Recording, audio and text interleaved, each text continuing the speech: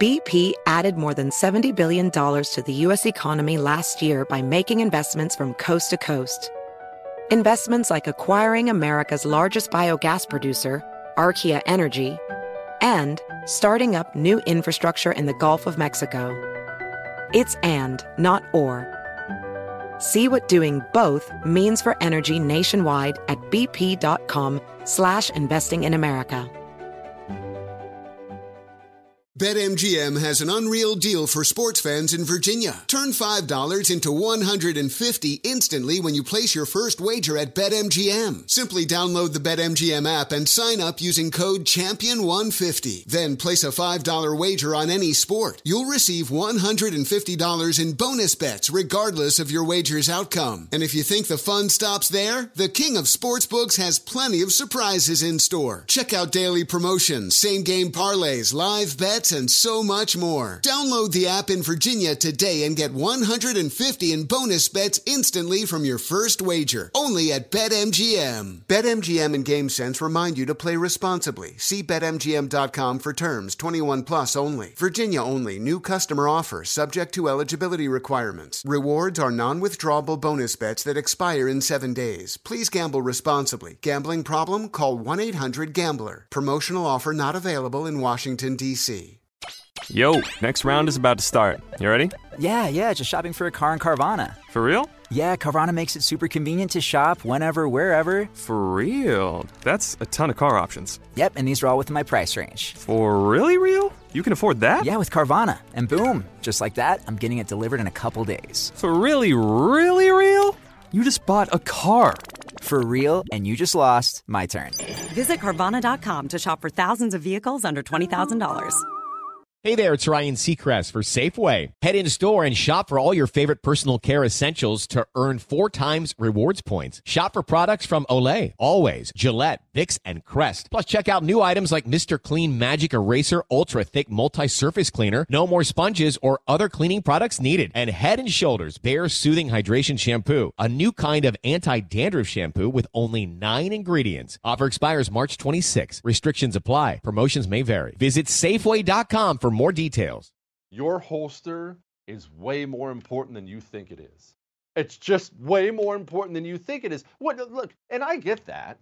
The holster's not the sexy part of carrying firearms, right?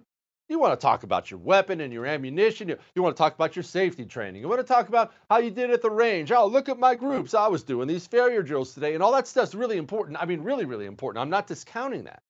But I've known so many people who do all those things. They take all the necessary steps, and then they carry with a holster they bought from a big box hunting store that was made 1,000 at a time. Please, don't put your life in one of those holsters. You need to trust Northwest Retention Systems because it's all custom-made gear. It's the only thing I carry around. nwretention.com. That's nwretention.com. Use the promo code Jesse. Get you 10% off.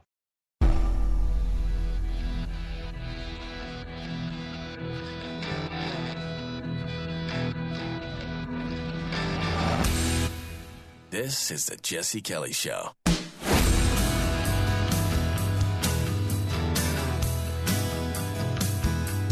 Oh, it should be a light and fluffy day today on the Jesse Kelly Show. Yikes. All right. I know what's on your mind. I know you woke up this morning, and before you even rolled over and gave the old lady or your man a little smoochy smooch in bed, you said to yourself, man, I can't wait to hear what Jesse Kelly has to say about the Derek Chauvin trial today, and I don't blame you. No, in seriousness, I have a way different take on it than anyone else. It's going to be a different take on it than anyone else. And yes, I saw the latest shooting of that cop shoots the 15-year-old girl who was trying to stab somebody. And I'll tell you something else. I have a way different take on that one, too, than everybody else. I just look at these things different. I'm not saying I'm right, but of course I am. We'll go over that today. I have some really, really good emails today. I got a bunch of emails about the national divorce. Someone wants to know what it would look like I'm going to lay it out for you today what it would look like. Someone else wanted to know about my time on jury duty. I was once jury foreman. I will explain about my time on jury duty.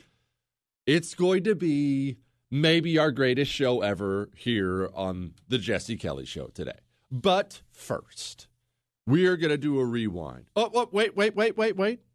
Lest I forget, not Friday, tomorrow. Tomorrow is an Ask Dr. Jesse Day. Tomorrow. Do you hear me? So email your Ask Dr. Jesse questions or call, leave us a voicemail. We got a voicemail today. You can call 877-377-4373, jesse@jessekellyshow.com, or email me your questions. For you newbies, I have almost 3 years of community college credits. I take that extensive education and answer questions about everything under the sun on Fridays. Political, history, men, women, food, travel, animal fights, survival scenarios. You name the stupid thing or interesting thing or serious thing, I answer questions about them. I don't do any stories or anything. It's all your questions on Fridays. But I'm gone this Friday. I have a fancy thing I have to do. I'll be able to tell you about it next week. But I have something I have to do on Friday. So Thursday is going to be that day. Now let's rewind back to the early 1900s. And I was thinking about this yesterday. And not that I would ever make a mistake. Everyone knows that's not something I would do. I don't even know how to spell mistake. But I do realize that I make the mistake too sometimes. And what mistake is that? Well, it drives me nuts when people tell a story about themselves or about history or something like that, and they pretend as if the entire audience, everybody who's listening, is totally boned up on the story the way they are. And they pretend, look, radio hosts do this too. I know I've done this. I'll tell a story about particularly World War I, which is where we're going today. And because I love World War I obsess on it. I've done 1 million shows on it. And I realized the last 4, 5, 6 shows I've done on World War I, I've just kind of skipped over the lead up to it because the lead up to it is so long and so complicated. And how did we get into it? I skip over it acting like you already know. Well, there was assassination and you know it all. Well, that's not true. I realize I've left 75, 80%, maybe 90% of the people out there who either never heard or forgot it. I've completely left them in the lurch. They're looking around like, what? No, I don't know. What happened? What? So we're going to tie a little bow on the beginning of World War I today before we get to our World War I story. Bear with me. Now, one thing I love so much about history is how it all bleeds together and blends together, and one thing leads to another, in the words of that great 80s song. Europe was a funny place, late 1800s, early 1900s. One thing you need to know is Germany, specifically. They were the new kid on the block. You ever have a new kid show up at your school back when you were in school?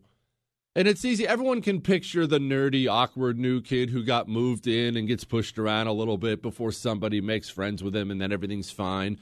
You ever have the experience of the new kid coming into your school and all of a sudden he's the coolest kid in school? He's the best at all the sports. The pretty girl everybody wants to date, she's hanging on his arm in about 5 seconds. And I can't speak for women, although women are jealous too, so it probably very much applies. But as a dude, especially when you're young and kind of dorky, haven't gotten your confidence yet, you start looking around and you say to yourself, well, that kind of sucks. Who's this freaking guy? This is my school. I've been chasing that woman for years. What the... That was Germany back in this time period. Germany was previously Prussia and some other places. That's complicated, but Germany had recently become Germany. And Germany was just just better than everyone else at the time. I don't have another way to put it. I don't want to say they were the biggest, strongest in the world, although they would get there. But you'd probably call Britain the greatest power in the world, maybe France the greatest land power in the world. But Germany comes along and they're just doing it better than everybody else. Fast, efficient, rapidly advancing technologically. Militarily, they were absurdly good. And I don't know what it is about Germany. Something in the mentality or the history. They just churn out military commanders who are aggressive and smart and logistically, and this is not surprising when you know German people, logistically, they're just stupid good, absurdly good. They're always going to have food and ammo and bombs and bullets to their guys. They're just really good at it. And the country as a whole, the economy is booming. I mentioned this before. I'll mention it again. It's kind of uncomfortable to talk about. Takes you to kind of a weird place. They're having lots of babies. Their fertility rate is through the roof. And in the old days, back then, they were a lot more forward about that than they are today. Today, you don't want to talk about that because everyone's worried about offending someone else or offending this person or offending that person. And you know I don't judge anyone and point fingers at people for their life choices, although I do yell at Jewish producer Chris for not getting married yet and having kids. But the truth is, on a macro level for a nation is very, very healthy, wealthy, and prosperous in general when young people are getting married and making babies. Lots of them.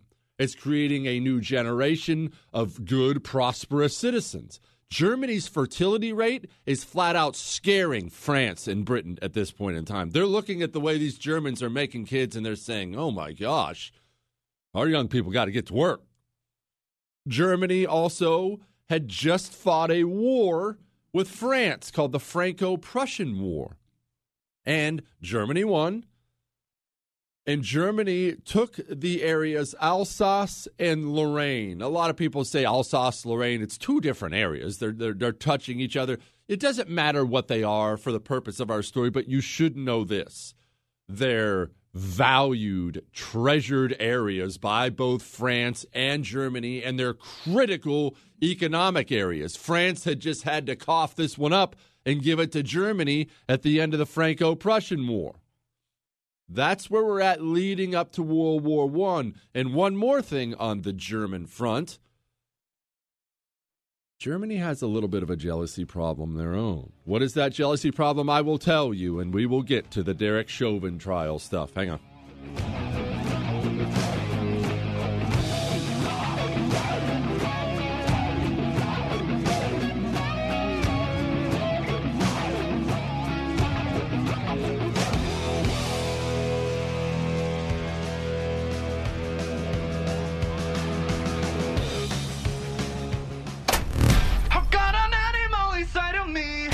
Jesse Kelly. You're listening to The Jesse Kelly Show. Jake's Mint Chew is how you will finally quit dipping tobacco. And I want you to do me a favor. If you're dipping and you want to quit, or you think you should quit, maybe you don't want to, but you think you should quit, get yourself some Jake's Mint Chew. Start out with the CBD pouches. Those really take the edge off, so those work the best. Start out with the CBD pouches, and I understand you're still going to have a can of your dip at the house. The next time you want one, only once, I'm only asking you to do this once to see if it works for you. The next time you feel like having a dip, instead of reaching for it, reach for the CBD pouches, tobacco-free, nicotine-free, even sugar-free. Just try it once. It will work for you. It works. Go to jakesmintchew.com. That's jakesmintchew.com. Use the promo code Jesse at checkout for 20% off.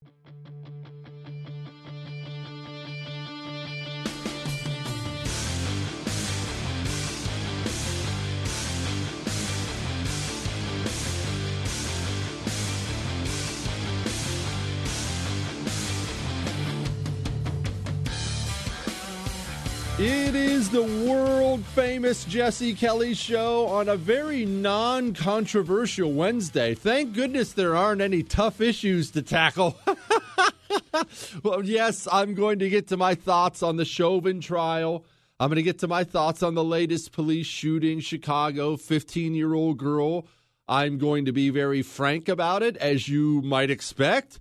I do enjoy the emails we get from people saying how much you enjoy that. So I'm going to be very frank about it. That's just my way. I am not going to give you the same answers you get everywhere else. I just don't look at these things the same way other people do. I don't look at them the same way people on the left do. I don't look at them the same way most people on the right do. I just do not. That's not how I look at it.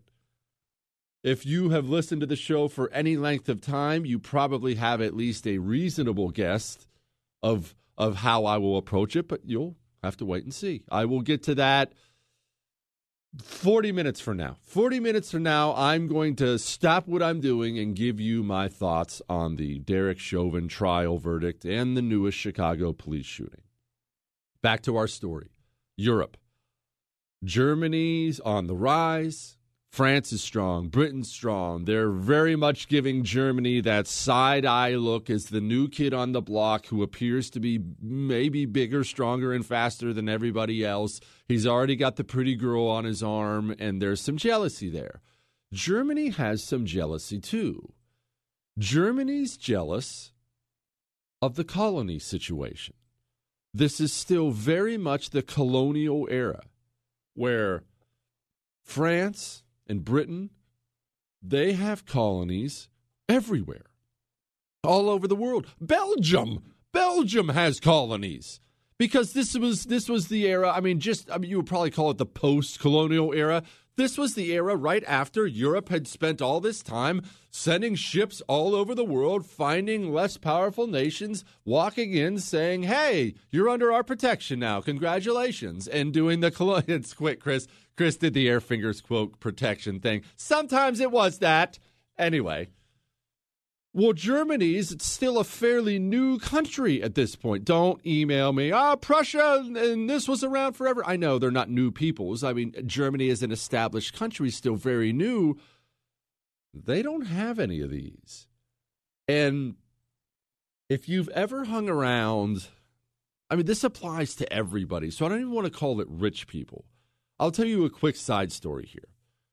There is a guy I know in a major city. No, it's not mine, so don't bother looking him up. There's a guy I know in a major city, and he was telling me a story about one of his wealthy friends who was building a skyscraper in his city. And if you're building a skyscraper, you're going to have architects and engineers and all these people come in and build it, and he hires this team of people, and finally they present him with this incredible plan. Look at this building we've designed for you. Aren't you impressed? And he looks at it for 5 seconds, and he said, oh, man, that really is awesome. But how tall is, and he named his competitor, who also had a skyscraper in town. He said, how tall is his building? And they told him how tall it was. He said, take all these plans back and redo it and make sure my building is 1 floor taller than his. That sounds petty and small. It sounds immature. Anything. You're rolling your eyes right now, and me relating the story to you has me rolling my eyes too. I want you to know that. But that's human nature. That's human nature. And you're Germany. You're on the rise. You want some colonies too. You start building up quite a military. You start getting awfully bulky. You start doing some fight training. Militaries are intimidation tactics. Remember that. And Germany's building a juggernaut. And France and Britain are seeing this and getting a little nervous. Now, let's pause up there and let's go down to a place called Austria-Hungary and Serbia. Austria-Hungary is weak and pathetic now. They're considered at this point still one of the superpowers, but the world's about to find out they are not a superpower. And they're a country with so much unrest within their own borders. And European history is so complicated, I'm not going to go into that. But they had a weak monarchy.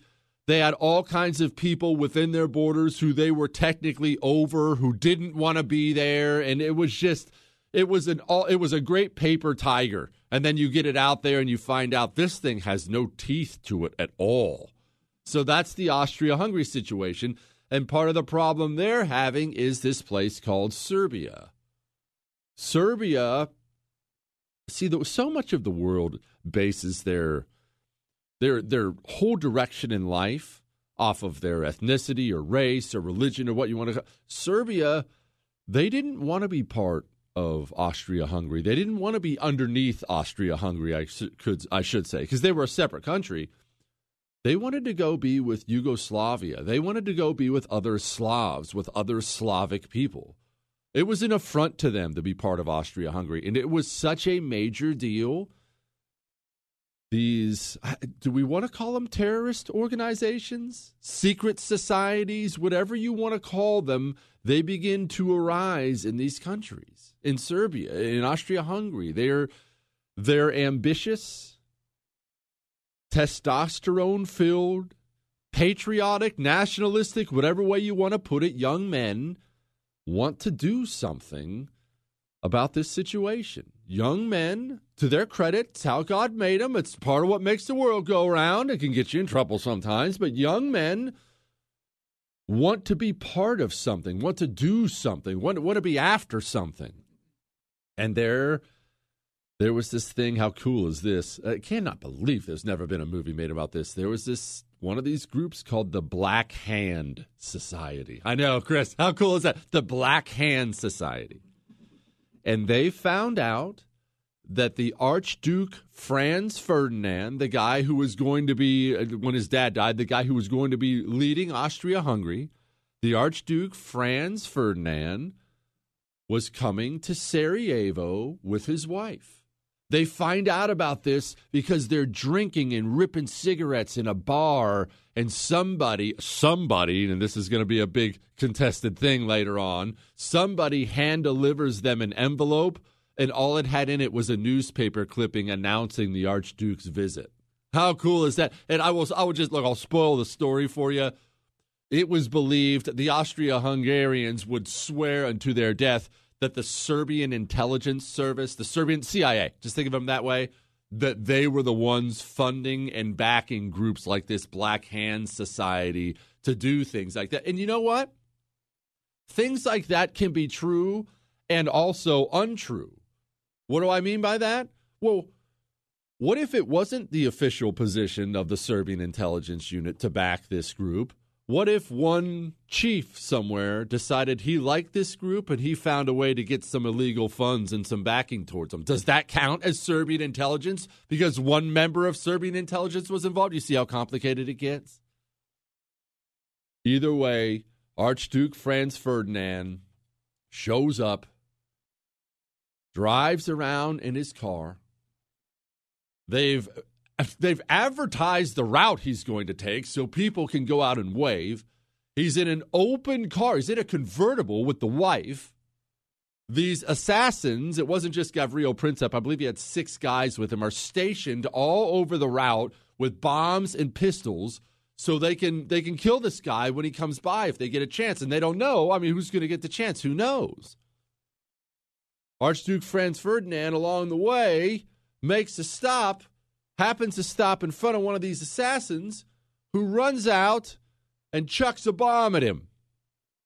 But that didn't go as planned either. I'll explain how that went in just a second. And the Chauvin trial. Hang on.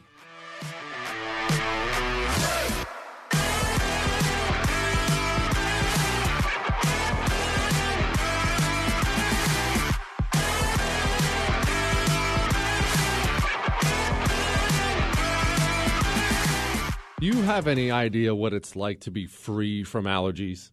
And I realize even asking that question probably means I have you throwing something at the radio because your eyes are itching as we speak and your nose is running and you've been sneezing all day. Well, allow me to tell you, I've been where you're sitting. I would pop those pharmacy allergy medications like candy. I'm embarrassed to admit that. I shouldn't even admit that on the air. I'd take 2 or 3 a day. My allergies were so bad. I don't take any anymore. Not one. Because of my Eden Pure Thunderstorm. I don't even know if it's fair to call this thing an air purifier. I've had air purifiers my entire life. This thing, it's something better.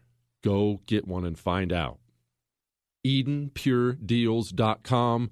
That's EdenPureDeals.com. Use the code word Jesse at checkout for $10 off.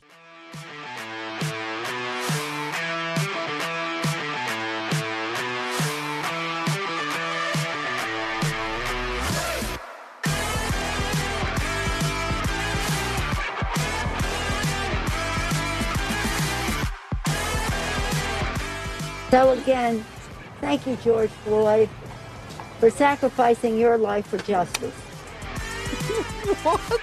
What? Nancy Pelosi thanking George Floyd for dying? What in the world? Chris, if you could make a foot cramp. Have you ever had a foot cramp, Chris? If you could make a foot cramp take the form of a human, it would be Nancy Pelosi. So again, thank you, George Floyd, for sacrificing your life for justice. She's so detestable. I love her. She's just the worst human being ever, and she's the most powerful woman in America. I can't tell you how much I admire that. What kind of a cunning, ruthless human being do you have to be to take that personality and rise to power like that? Gosh, she's horrible. All right, back to Sarajevo.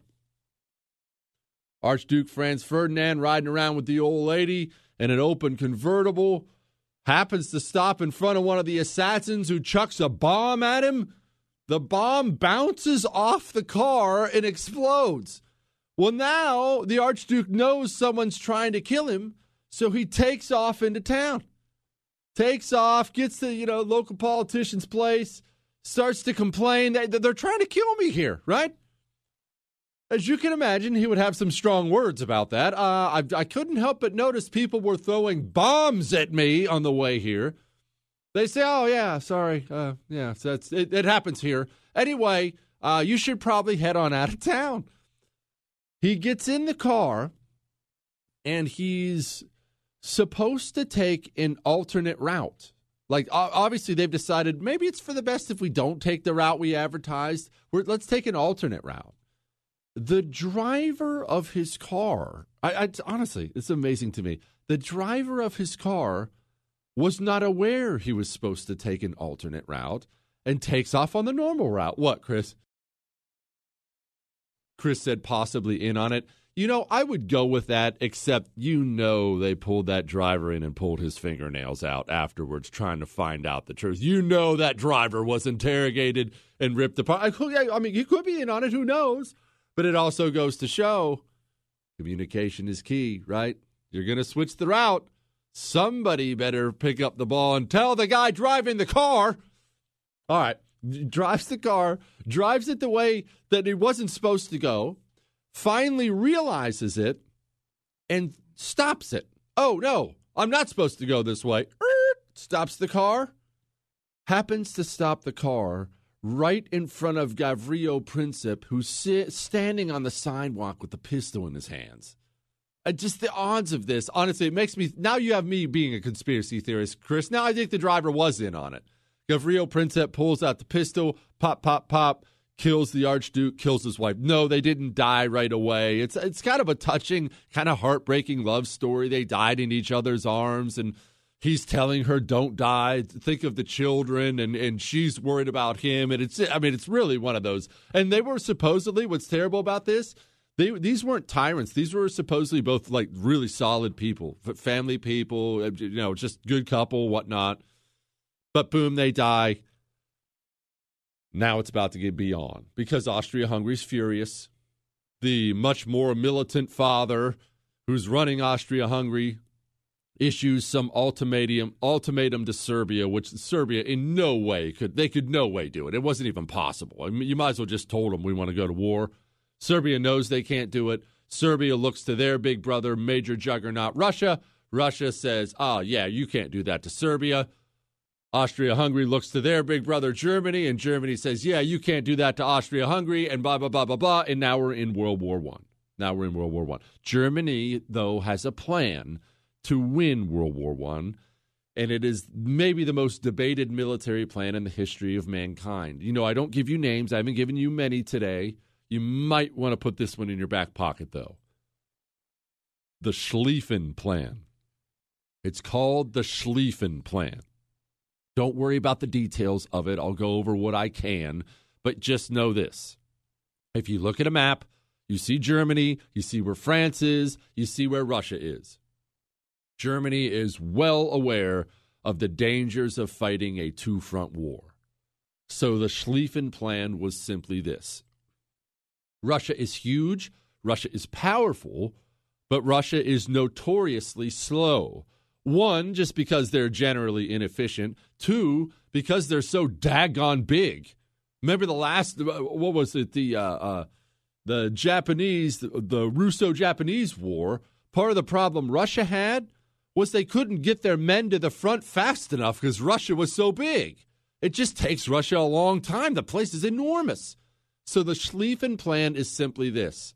Let's amass our troops over towards Belgium, storm through neutral Belgium, and blow France out of the water right away. Let's put all of our eggs in one basket, slam through France, knock France out, then we don't have a two-front war. We have a one-front war with Russia that we can win. It did not work out that way at all for a couple different reasons. It ended up Russia mobilized faster than they gave them credit for. They still sucked. Germany was a top-notch, probably maybe the best army in the world, Germany sent a smaller force, a half-size force over to fight the Russians and promptly beat up both of them. I mean, beat up the whole army. They just crushed them. But two, the Schlieffen Plan is working at first. They do storm through Belgium, which was admittedly not difficult, although the Belgians, to their credit, the Belgians stood up and made, well, they acquitted themselves well, I'll put it to you that way. There's nothing Belgium could have done against a juggernaut like Germany, but they did blow up bridges and try to fight from their forts and stuff like that. They piled up some serious German bodies in Belgium.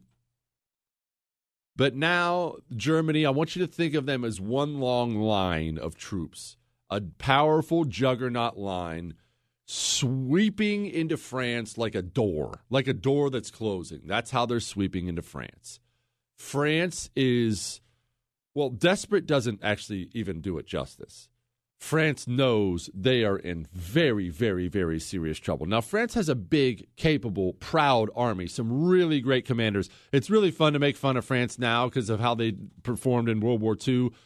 Pre-World War I, France had a military history that was dang good. I mean, this is the country of Napoleon, remember, here. They're dang good. But France needed help. It was not a foregone conclusion that Britain would fight on the side of the French and not the Germans.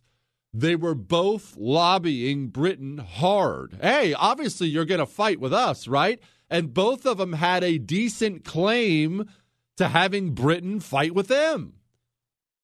Britain, however, made the decision that they were going to fight with France instead. A lot of that had to do with the fact that Germany stormed through neutral Belgium. Now, that was the only way into France. If you're a German, you have to justify it by saying, hey, that was our only way in. But Belgium hadn't picked a fight with anybody, and now they're getting slaughtered. Their towns are taken over. Britain hops in with France, and they send the BEF down there, the British Expeditionary Force. Now, the thing about Britain historically is this. You already know, greatest navy in the world. They're always the greatest navy in the world. Their land forces are almost always really small. They don't have very many land forces. What they do have is generally really good. I'll tell you, British troops to this day are really, really good.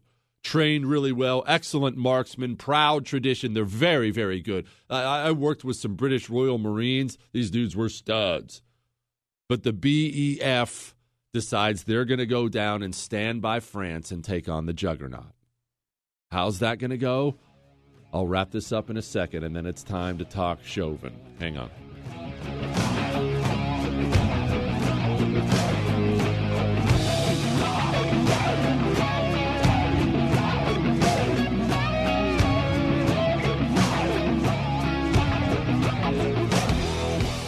The Jesse Kelly Show.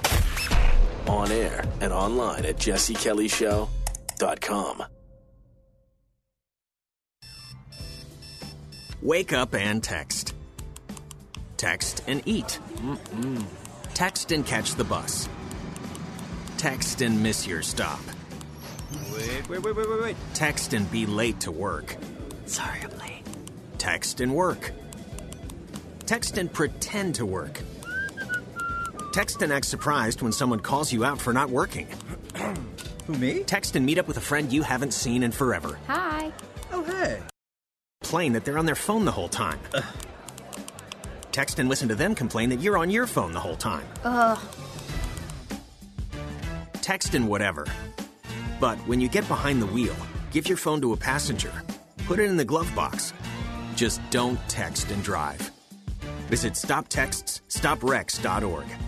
A public service announcement brought to you by the National Highway Traffic Safety Administration and the Ad Council.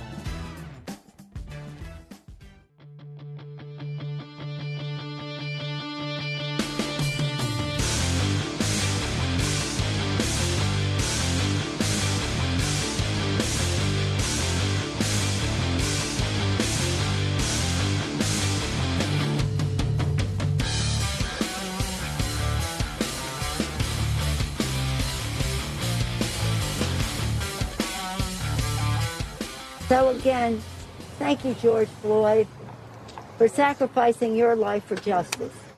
Just the worst person in the world. That was Nancy Pelosi. It is the Jesse Kelly Show, 877-377-4373. Jesse at jessekellyshow.com. We have Lee Smith coming up in about 40 minutes from now. Lee Smith in 40 minutes from now. He's the one, you may remember him from before. He wrote an article called The 23 Tyrants of Athens about these oligarchs in Athens who essentially decided to betray their own country to enrich themselves, and how that's what we're facing here. We're going to bring him back on to discuss that further, to pull that apart a little more, and to maybe talk about the national divorce thing I talk about a lot. Lee Smith did reach out to me yesterday about my public statement about publishing information on journalists. Let me be clear, if anybody missed this from yesterday, what I said was simply this, and I'll get to your emails about it and whatnot. What I said was this: I don't care who you are, journalist or not, whatever cloak you try to put on yourself. I said if anyone doxes, if any journalist doxes one of those jurors, releases the information on one of those jurors, which is obviously just an effort to get them intimidated and or hurt or killed, then I will release the information on one of those journalists. I will. And that promise stands. I will. It's not acceptable. It is not acceptable. That is playing offense. All right, back to the story here. The British Expeditionary Force is excellent, highly trained, veterans. They're awesome, but they're tiny. I mean, Britain, remember I said they had a small army? How about 4 divisions? France and Germany have like 60. And that's that. I want to put that into context for you here. There just aren't many of them. And because there aren't many of them, but they're excellent, they are sent to hold the flank, the very outer edge. They're standing, on one side of them is the ocean, and on the other side of them is the French holding the line. They're standing on the line with the French. The Germans come storming in. And this entire battle is called the Battle of the Frontiers. And it's very difficult to put into words the kind of carnage that took place at this battle, because everyone knows how terrible World War I was, because everyone's just now getting introduced to machine guns and artillery and the devastating effects of those things. Here's this. At the Battle of the Frontiers, France had 200,000 casualties in one battle. In one day, France had 27,000 Frenchmen die. That's not casualties, dead in one day. Go look at the casualty numbers for America in our wars. We've never had a day like that, even close to that, in American history, unless you count the Civil War. 27,000 in one day. So this is a bloody, it's a butcher shop out there. And they're just slaughtering each other. And the BEF is holding up very, very well. But at some point in time, they're just overwhelmed. And they have to break. They don't turn and run. They retreat in good order, is what they call it, meaning you're moving back in an orderly fashion, not turning and running, making sure the enemy can't just chase after you. They're doing well. But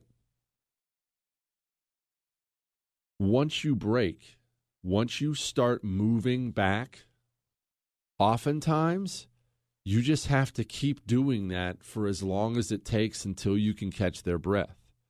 Once the British came back, this smaller portion of this is called the Battle of Mons, in case you're curious. But once the British pull back, you know how long they were pulling back for after that?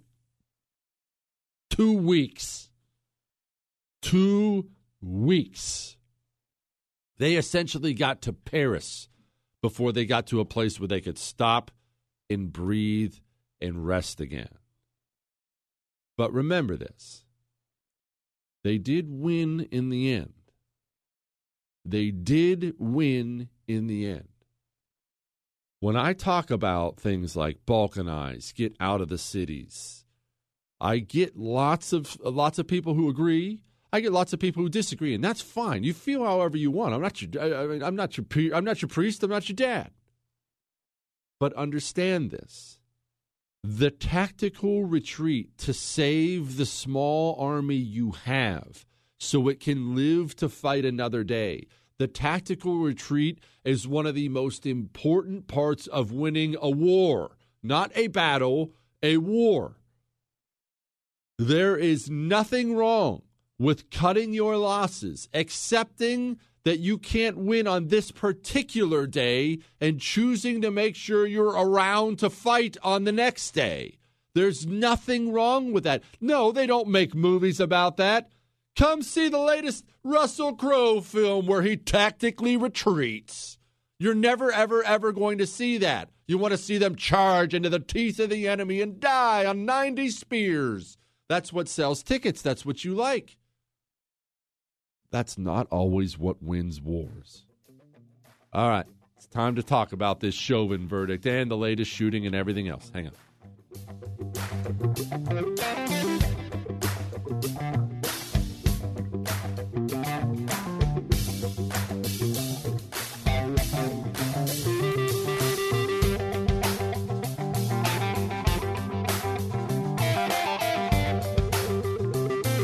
No word in the English language is less convincing than probably. Are you sure we should get matching tattoos on our first date? Sure. We'll probably stay together. Probably? It's been 23 minutes since I ate. I can probably swim. You should wait 30 minutes. Okay, now tell me what to do. Cannonball! Cramp! Oh, I have a cramp. I can probably hit the green from here. Probably. Can I get a mulligan? Ready to go? Hey, are you sure you're okay to drive? Yeah, I'm pretty sober. Yeah, I'm probably okay. Probably okay isn't okay, especially when it comes to drinking and driving. If you're drinking, call a cab, a car, or a friend. Buzzed driving is drunk driving. A message brought to you by NHTSA and the Ad Council.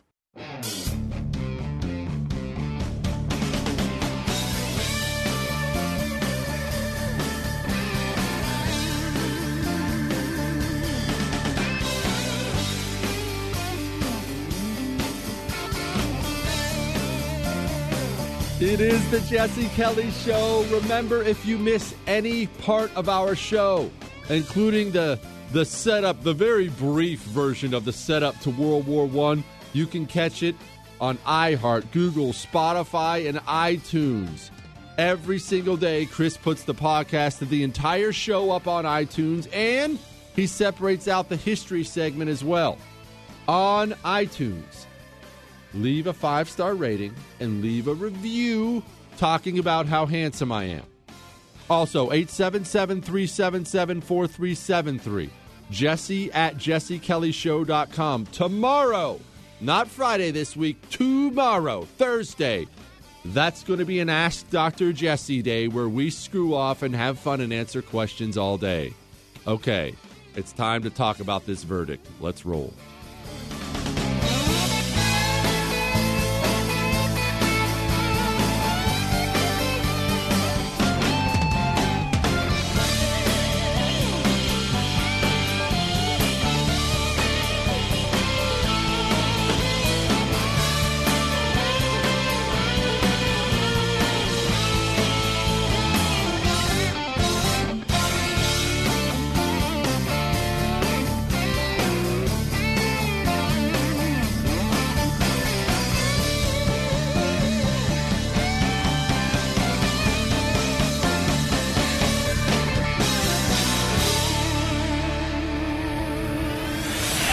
The Jesse Kelly Show.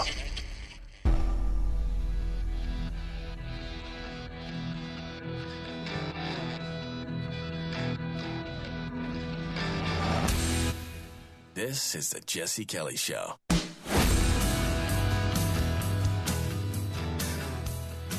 It was a murder in the full light of day, and it ripped the blinders off for the whole world to see. The systemic racism the Vice President just referred to. The systemic racism is a stain on our nation's soul. The knee on the neck of justice for Black Americans. Profound fear and trauma. The pain, the exhaustion that Black and brown Americans experience every single day. Oh, good. That's great. That's quite a message from the President of the United States of America. All right. It is the Jesse Kelly Show. 877-377-4373. Jesse at jessekellyshow.com. About 23 minutes from now, we're going to have Lee Smith come on.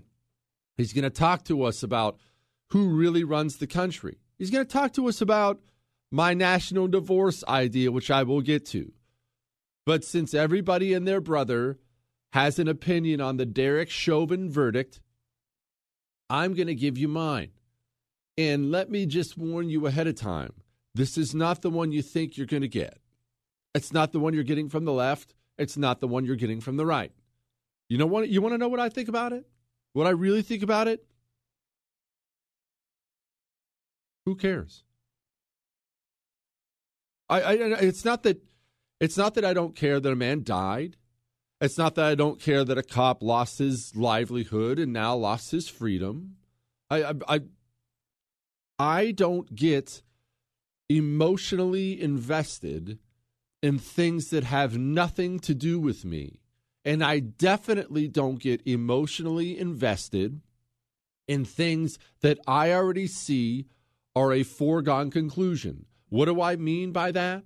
Well, why do you think I tell you so much to balkanize, to pack up yourself and your family, get out of these urban hellholes, get to a red area, preferably a red state, make it redder, protect yourself? Do you think I just say that because it sounds fun on the radio? Let me tell you why I say that.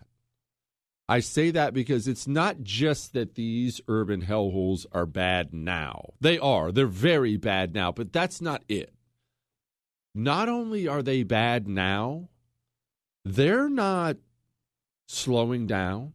They're not self-assessing. They're not looking around at the state of things and saying to themselves, ooh, man, we probably took this a little bit too far. Let's tap the brakes.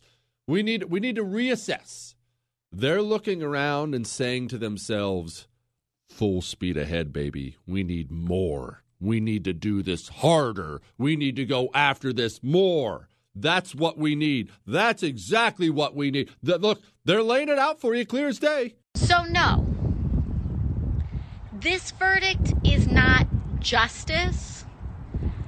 Frankly, I don't even think we call it full accountability because there are multiple officers that were there.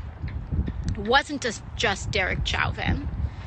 And I also don't want this moment to be framed as this system working, because it's not working. And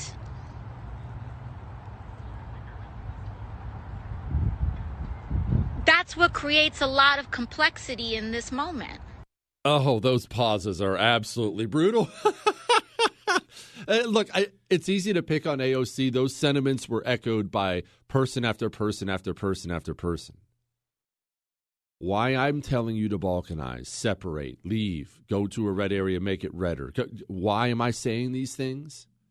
Why don't I get emotionally invested in a trial of Derek Chauvin for the death of George Floyd? Why? America's cities are lost. It's time to tactically retreat from them. They're lost. They're all going to be run by communist mayors and communist DAs. Black Lives Matter and Antifa are going to have free reign in these cities. Criminals are going to be, they already are. More and more criminals are just going to be turned loose from the jails. In the poor black neighborhoods, the gangs are going to run absolutely wild as the police get A, defunded, and B, more importantly than the funding, the police now know. Remember, these are eating, sleeping, breathing human beings. They know they have no backing if they wade into one of these war zones and do something to defend themselves or someone else, or maybe they screw something up. You know, cops aren't perfect either. Either way, there's no protection for them, so they're going to pull back, which is going to make these already terrible neighborhoods worse. And so as the neighborhoods get worse, the police will get blamed more. As the police get blamed more, the neighborhoods get worse. And then more communists get elected and more communists get elected. You're seeing a death spiral, a death cycle that has no appearance. There is no appearance. There's not even an inclination that this thing is going to stop or slow down even a little. It only gets worse from here. Oh, did I mention? Major companies are going to be pulling out of these cities. Not only them, small businesses, which are the one lifeblood flowing through some of these areas, they're leaving too. So you have an area that was already crime-ridden and poor. It's about to be more crime-ridden and more poor with fewer cops and fewer protection for the cops that come. And this only gets worse and worse and worse and worse as we go. There's no salvaging that. There's no salvaging that. Who do I actually feel bad for? I feel bad for the tons and tons and tons of outstanding poor black people who don't have the means to move out of these areas because they're now stuck in Juarez for the foreseeable future. Do you have any idea what that's like? Have you ever talked to somebody who's lived like that? These people who, by the grace of God, managed to get out. Kids, 10, 11 years old. That's my son's age. Kids, 10, 11 years old, doing the best they can not to get hit in the head with a brick or stabbed on the way to school. 12-year-olds joining gangs to protect themselves. War zones that are about to get worse. War zones that are about to get worse because communists divide. And because nobody wants to tackle real problems. Everyone just wants to point fingers at the boys in blue with the badges on and say it's the cops' fault. Well, we're not going to solve anything ever blaming the cops. We're just simply not going to do it. It's not the cops' fault. And I'm not the guy who takes the cops' side every single time, but saying the cops are the problem in these areas is flatly absurd. It's absurd. That's my take on the Chauvin George Floyd trial. I don't care. I didn't care one way or the other. I wasn't invested in George Floyd emotionally. I wasn't invested in in Derek Chauvin emotionally. I thought the turning of George Floyd into a saint after his death was absolutely absurd. The guy had 9,000 memorials across the country by a bunch of people who didn't give a crap about George Floyd. They just wanted to use him as a symbol for their own activists. That's all it was. I find myself caring about the individual people of places like Minneapolis, but as Minneapolis as a whole, a once awesome city, people don't realize how cool so many of these cities were. It's easy to make fun of Portland's a great example. It's easy to make fun of Portland right now because they're insane and they've ruined that place. Portland was at one point one of the most beautiful cities in the country, and it's ruined. And you know what? I've seen this new cop shooting, and I have a different take on that than everything else as long as we're making all kinds of enemies. Let's make some more on the Jesse Kelly Show. Hang on.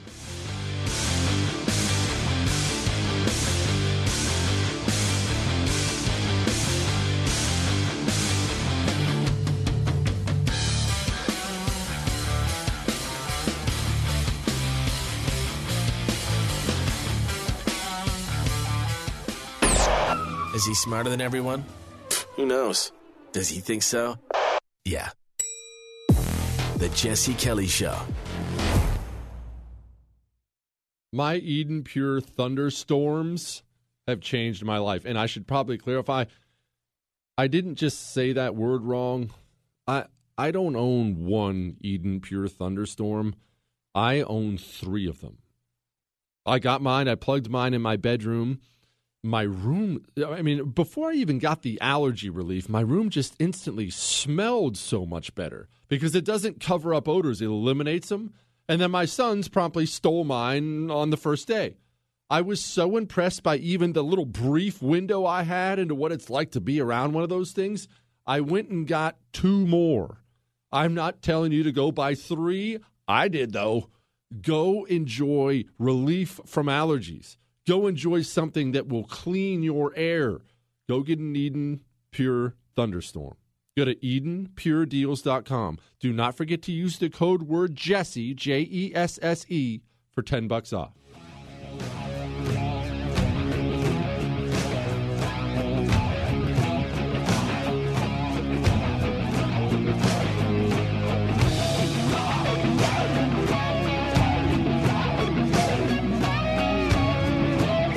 The Jesse Kelly Show. We have Lee Smith, author Lee Smith, coming up 10 minutes from now. He's going to tell us who really runs this country, and he's going to give me his thoughts on the national divorce thing. I have awesome emails today. I will get to them. 877-377-4373. Jesse at JesseKellyShow.com. Tomorrow, not Friday, tomorrow is an Ask Dr. Jesse Day. I'll be out Friday. BK will be filling in, so that'll be a cool show. But I'll be out Friday, and I can't deny you the extreme joy Ask Dr. Jesse gives you. I'll be frank, I'm doing it for me because I love it too. All right. Before we get to the emails, and I'm going to get to those, there's something else. There's a brand new shooting everybody's arguing about today. Here's what happened. From what I know so far, we already have the body camera footage of it. But from what I know so far, and if any of these details change, I will tell you they've changed. But from what I can gather, a 15 or 16-year-old, I can't seem to get an exact age, young black girl, was in a foster home. There are reports that multiple girls showed up to fight with her. We don't know about the validity of that, whether it was multiple girls, one girl where they were over there playing and then got in a fight. Whatever the case may be, the 15 or 16-year-old girl called the police, was so afraid she called the police.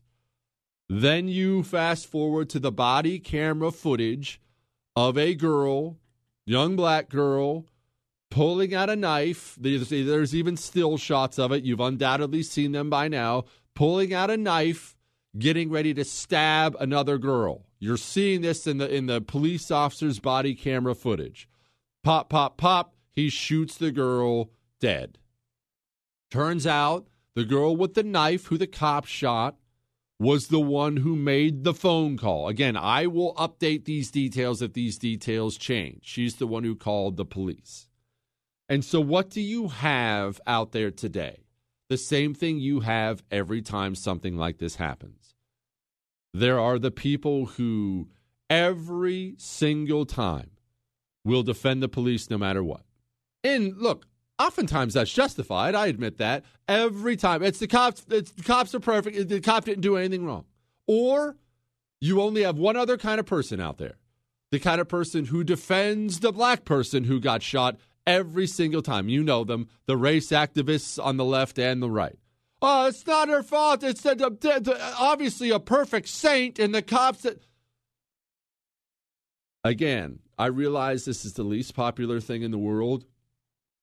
I think you're both ridiculous. I think that cops, while overall are the salt of the earth, cops are all different.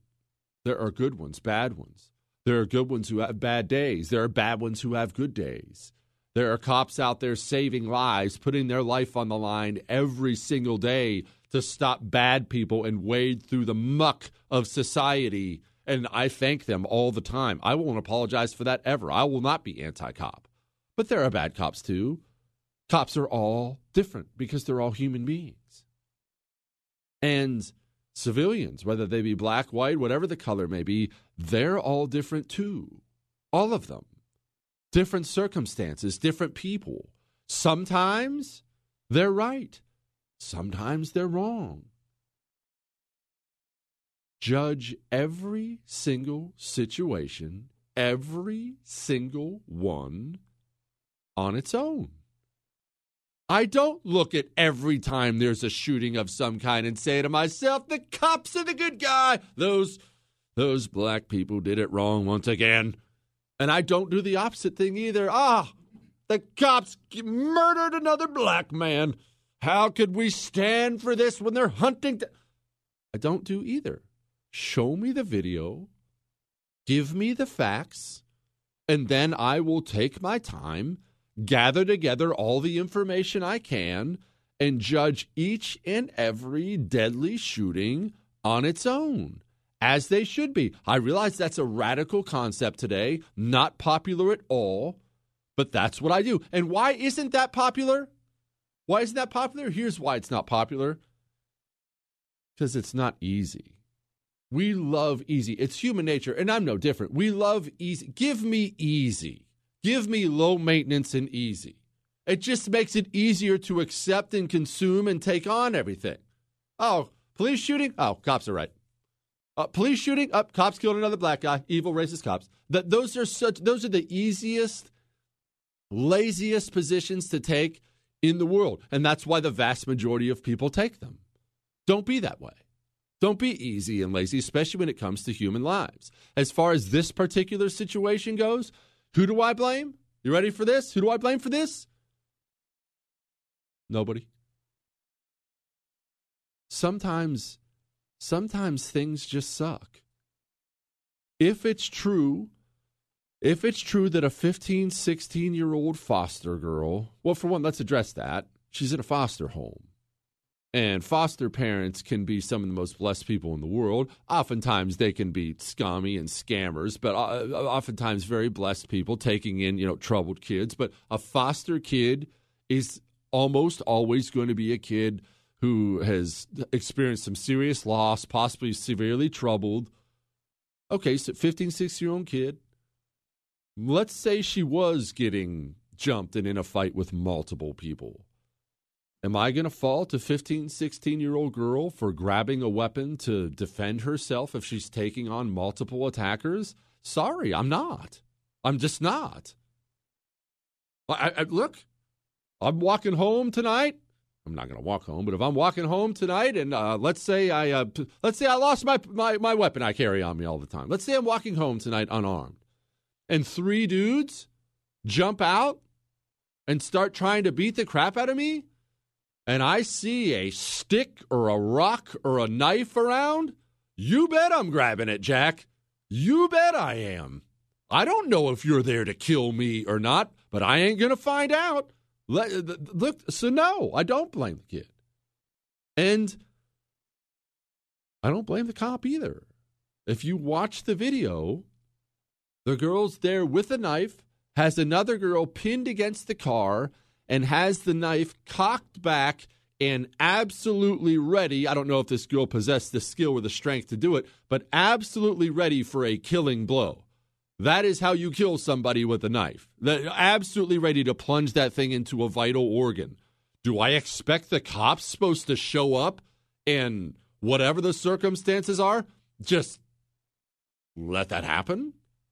That's not even close to being realistic. Of course he's got to do something right then and now. Anarchy, huge brawl around him, people screaming, oh man, she's about to kill her with the knife. Of course he has to do something. I don't look at this scenario and immediately think, oh, back to blue, or let's riot and defund the police. I look at that scenario and I think, man, life just sucks sometimes. And really, really crappy things happen sometimes. And everything doesn't have to be some huge political symbol for whatever your political stance is. And this just reinforces my long-held belief about this. I don't do that. I don't do that at all. I don't believe in it, and I'll never do it. I judge each and every one as it comes in. I observe as much as I can.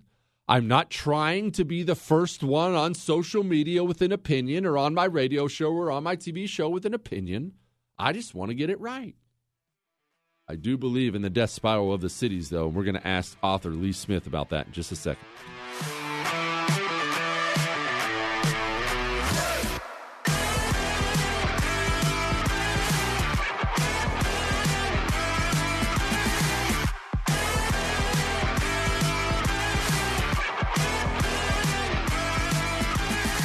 Jake's Mint Chew is going to help you quit dipping. Jake's Mint Chew might even help you quit smoking. I get emails all the time now from smokers who are using it successfully to quit. And what is it? Well, it's what you'd think. It's dip you put in your lips. There are 11 different flavors of long cut, 7 different flavors of pouches, and 4 different flavors of CBD pouches. And what people are doing, they're really having huge success with the CBD pouches. What they're doing is that time of day that comes when you have a dip, whether it's after a meal or a workout or when you wake up or wherever, whatever it may be, when you have a dip or a cigarette, just throw in a CBD pouch. It gives you something to replace it with that's not bad for you. JakesMintChew.com. That's JakesMintChew.com. Don't forget to use the promo code Jesse, that's Jesse, for 20% off.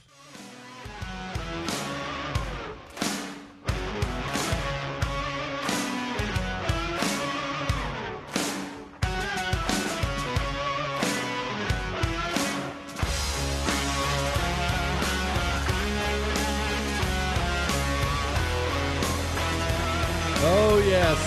I have been looking forward to this one.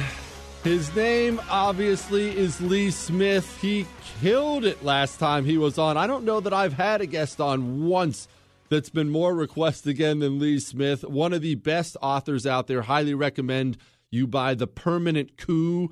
Lee, I've been telling people to balkanize, that I feel the country's splitting and I don't feel like America's cities can be saved. I feel like they're in a death spiral. Am I wrong? Is that too pessimistic? No, Jesse. Well, first of all, thanks very much for your really kind introduction. It's great to be speaking with you again. And I'm a huge fan of yours. I follow your Twitter feed. Got a lot of friends who who keep sending me your tweets, and they everything from your stuff on Kamala Harris, her curious reputation, to the idea of balkanizing.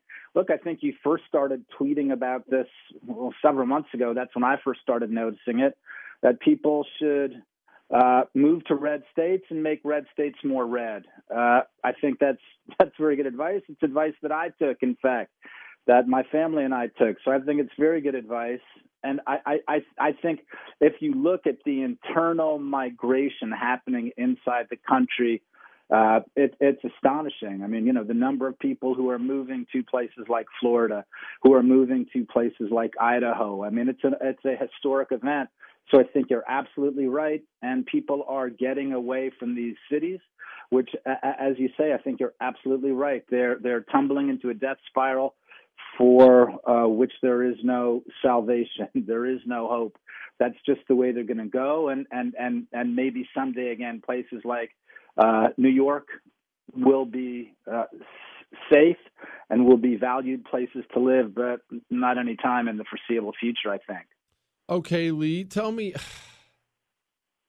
how the country looks if the cities become mass populated urban hellholes full of crime and disaster, and rural America is just extremely different. Now, rural America and urban America have always been different. That's the same with all nations throughout history. That's not necessarily new. But if they're that different and don't share any common values at all, how do we fix that up? That doesn't sound like a country to me. That sounds like city-states. Right. I don't know exactly what the political consequences would be, but I think right now the other considerations are more important. Primarily security. I mean, some of the stuff you've been saying about. I think you had it on your Twitter feed yesterday. It's like, there's not going to be any incidents of domestic terrorism tonight in the country, in rural areas, because people are well armed and there's just no trouble out there in that way. And that's absolutely true. So I think the primary thing right now is a matter of security. Then after that, no less important is the idea of people going back to their communities, going back to their families. I think, this is how this country started. So I think in some ways it also gives us a chance to assess what we believe this country is really about. And I think a very powerful politics is going to come out of that, out of people who have gathered inside the country. Again, through internal migration, they found like-minded people who love the country, who want to strengthen their communities, strengthen themselves, strengthen their houses of worship. So that's what I'm excited about right now, and I do think a powerful politics will come from that. What exactly it looks like, I don't know that right now. Lee, federally, I don't want to be king cynic, but I almost feel the same way federally as I do about the cities, that it's in a death spiral now that can't be stopped just because it's the entire bureaucracy, too. It's not because we have Joe Biden or Nancy Pelosi or whatnot. It's that the entire bureaucracy is there. I mean, we all watched them kneecap Donald Trump's agenda for 4 years from inside the House. Is that wrong? Can that be changed? No, I think you're absolutely right. It's not just about the Biden-Harris administration, as we're now instructed to call it.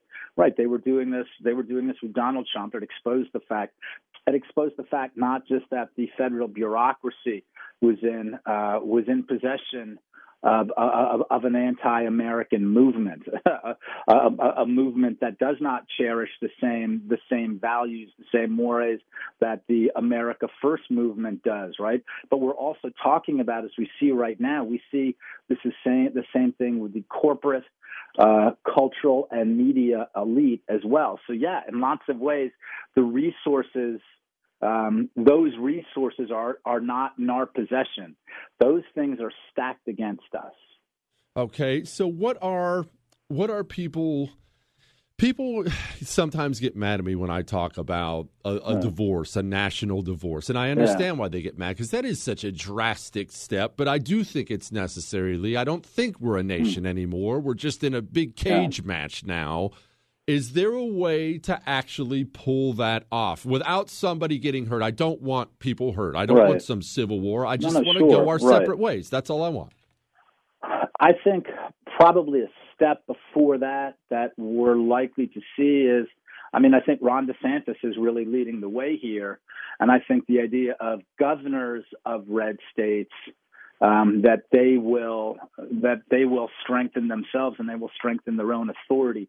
So I think we're going to see. I think we'll see more of that. And Kristi Noem, as disappointing as she was with her, with her stance towards that, toward the trans bill.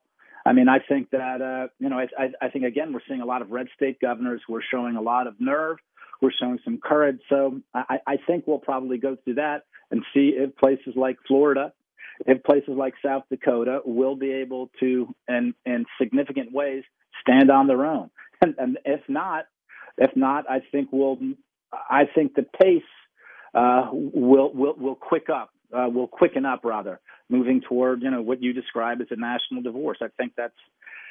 I think it's likely to go that way as well. Lee, we've got a couple minutes left here. Who actually runs the country? Who are the people who are really calling the shots? Is it the tech guys, the billionaires? Is it Joe Biden? No. I can't even say that with a straight face. Who runs the country? Yeah, right. It's not Joe Biden. Yeah. Joe Biden is a mummy. Yeah. Right. He's a mummy motivated by an algorithm. So no, I mean, I think we saw it during the Trump years, and we continue to see it. I mean, I think it's extremely large corporate interest, including big tech and significant parts of the federal bureaucracy. If we look, for instance, Amazon is a key nexus. I think if you look at what Amazon is doing, it's not just about tapping into Chinese manufacturing. It's not just about distribution. It's not just about during the coronavirus breaking all these small businesses. Remember, the person who owns all the information, right, where the CIA stores its information, is Amazon Web Services. That's Jeff Bezos. So if we look at these different intersections, I think it's quite clear. Significant aspects of the federal bureaucracy, especially the intelligence services, as well as big tech and extremely large corporate interest. I mean, I tend to see them all as the same thing. It's hard for me to separate out right now the difference between our federal bureaucracies, big tech, and the media. I think it's a partnership. Lee Smith, everybody, author of The Permanent Coup. Read all of his stuff. Thank you, Lee. I appreciate you, brother. Thank you, Jesse. Thanks very much. Sounds like he's describing the system pretty well, doesn't it, Chris? Whew. All right, you know what? We're gonna get to some questions. It's time to lighten this thing up here. You ready for this? It's time for questions.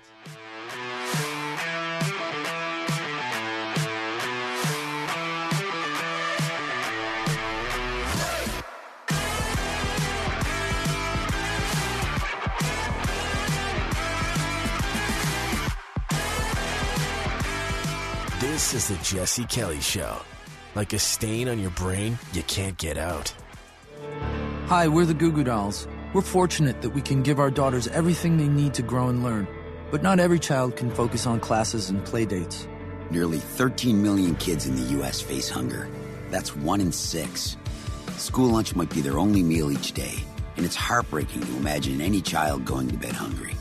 We're dreaming of a perfect day when kids can smile, play, and just be kids without worrying about where their next meal will come from. Feeding America is working to make that perfect day a reality.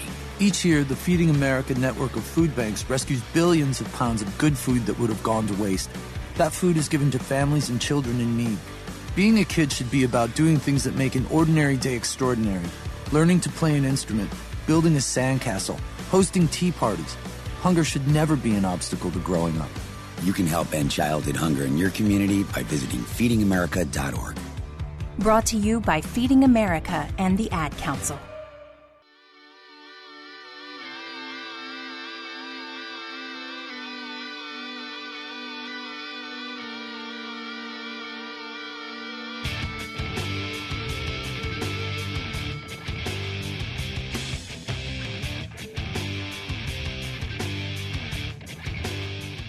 So again, thank you, George Floyd, for sacrificing your life for justice. Chris, stop. Stop playing it. Just the worst person. It is the Jesse Kelly Show, 877-377-4373.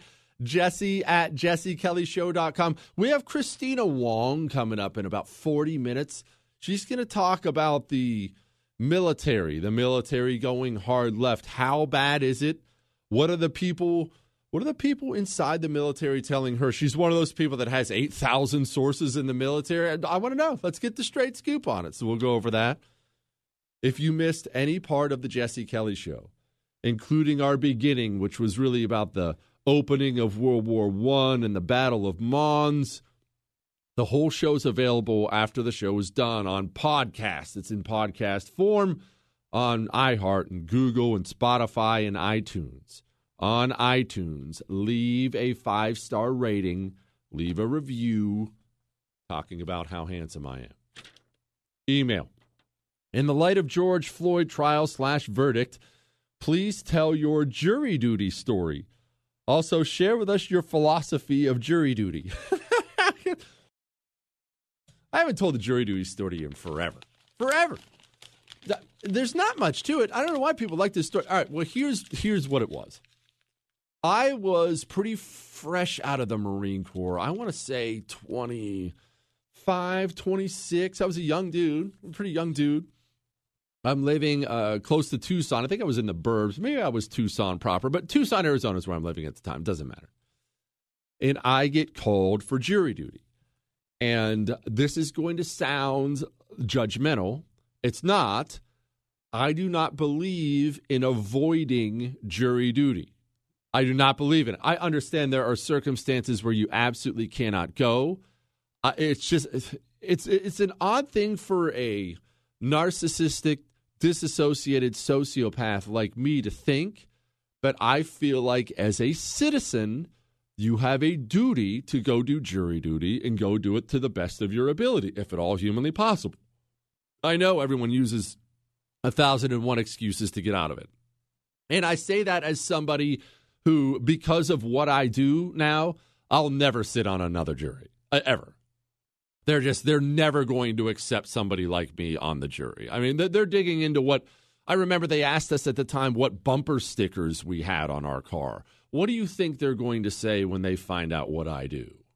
I have no chance of sitting on a jury ever. In fact, the last time I got called for jury duty, and I actually am down to, they keep whittling out other people. They're just basically drawing numbers out of a hat at this point in time. And they whittle the thing down, and there are like 30 or 40 of us left. And we get in there, and of course, the prosecution knows who I am. Right away, they pull me aside afterwards, just want to say I'm a big fan. I'm like, oh, well, I'm gone. Defense struck me next time. They're like, yeah, gone.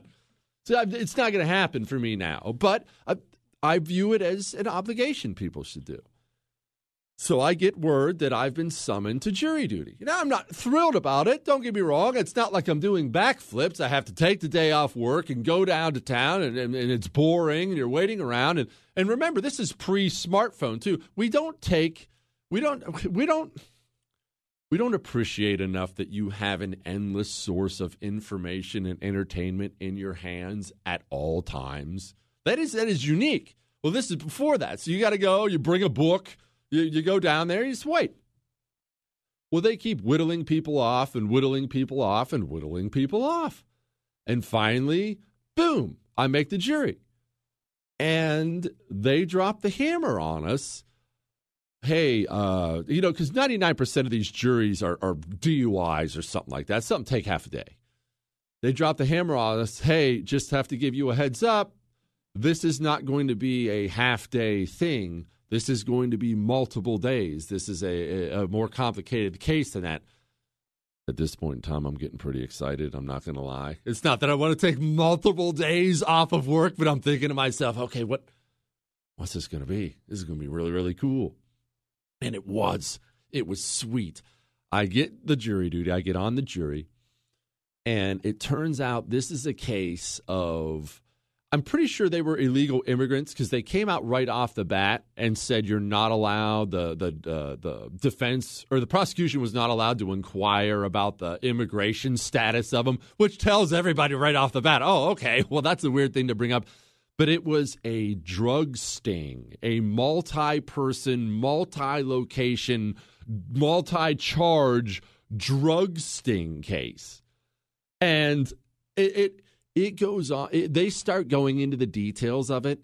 and you feel like you're in the middle of an episode of Miami Vice. I'm not going to lie, it was really freaking cool. As part of the jury, and I think it went 4 or 5 days, as part of the jury, you're watching drug sting videos where undercover cops are getting in the car with the defendants who are sitting right there looking at you, and you're watching the undercover cops buy, I may have this wrong, I think it was heroin off of them, if I remember right, buying heroin off of them, and there's multiple audio and video recordings, and it's just intense. And at the end of it, it's deliberation time. You want to know how that went? I'll tell you in a moment.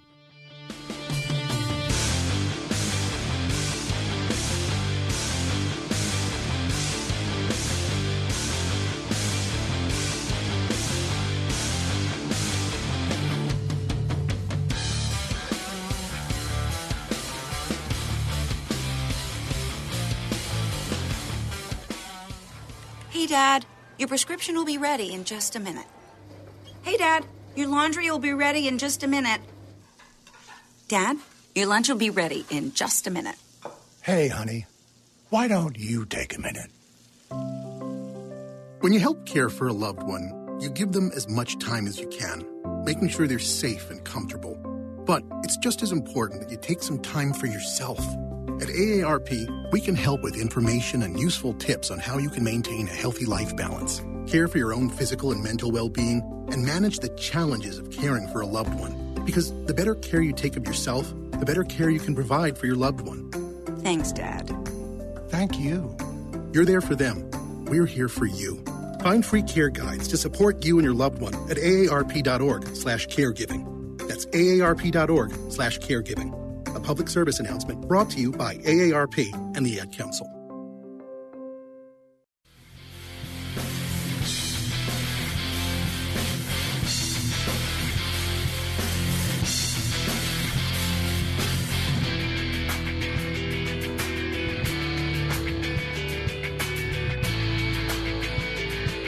I will finish my jury duty story here in just a moment. I told you it was just a brief one.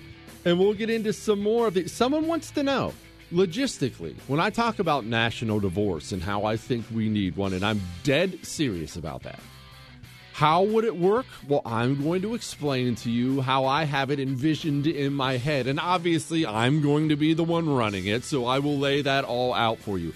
877-377-4373, Jesse at jessekellyshow.com. Tomorrow, not Friday, tomorrow is Ask Dr. Jesse because I'm going to be out Friday. So call with your voicemails with your questions or send me an email, Jesse at jessekellyshow.com. All your emails go right to Jewish producer Chris. He prints them all off. I read them. I'll wrap up jury duty and we'll talk about national divorce. Hang on.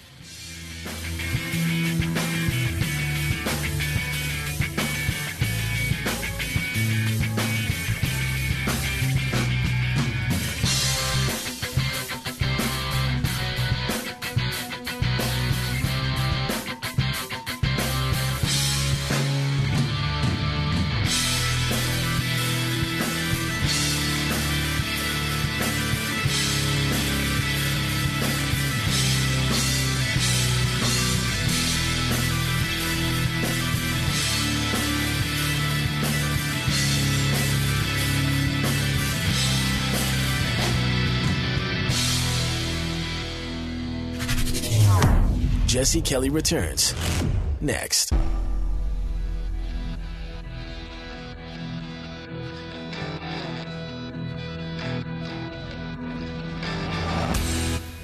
This is the Jesse Kelly Show.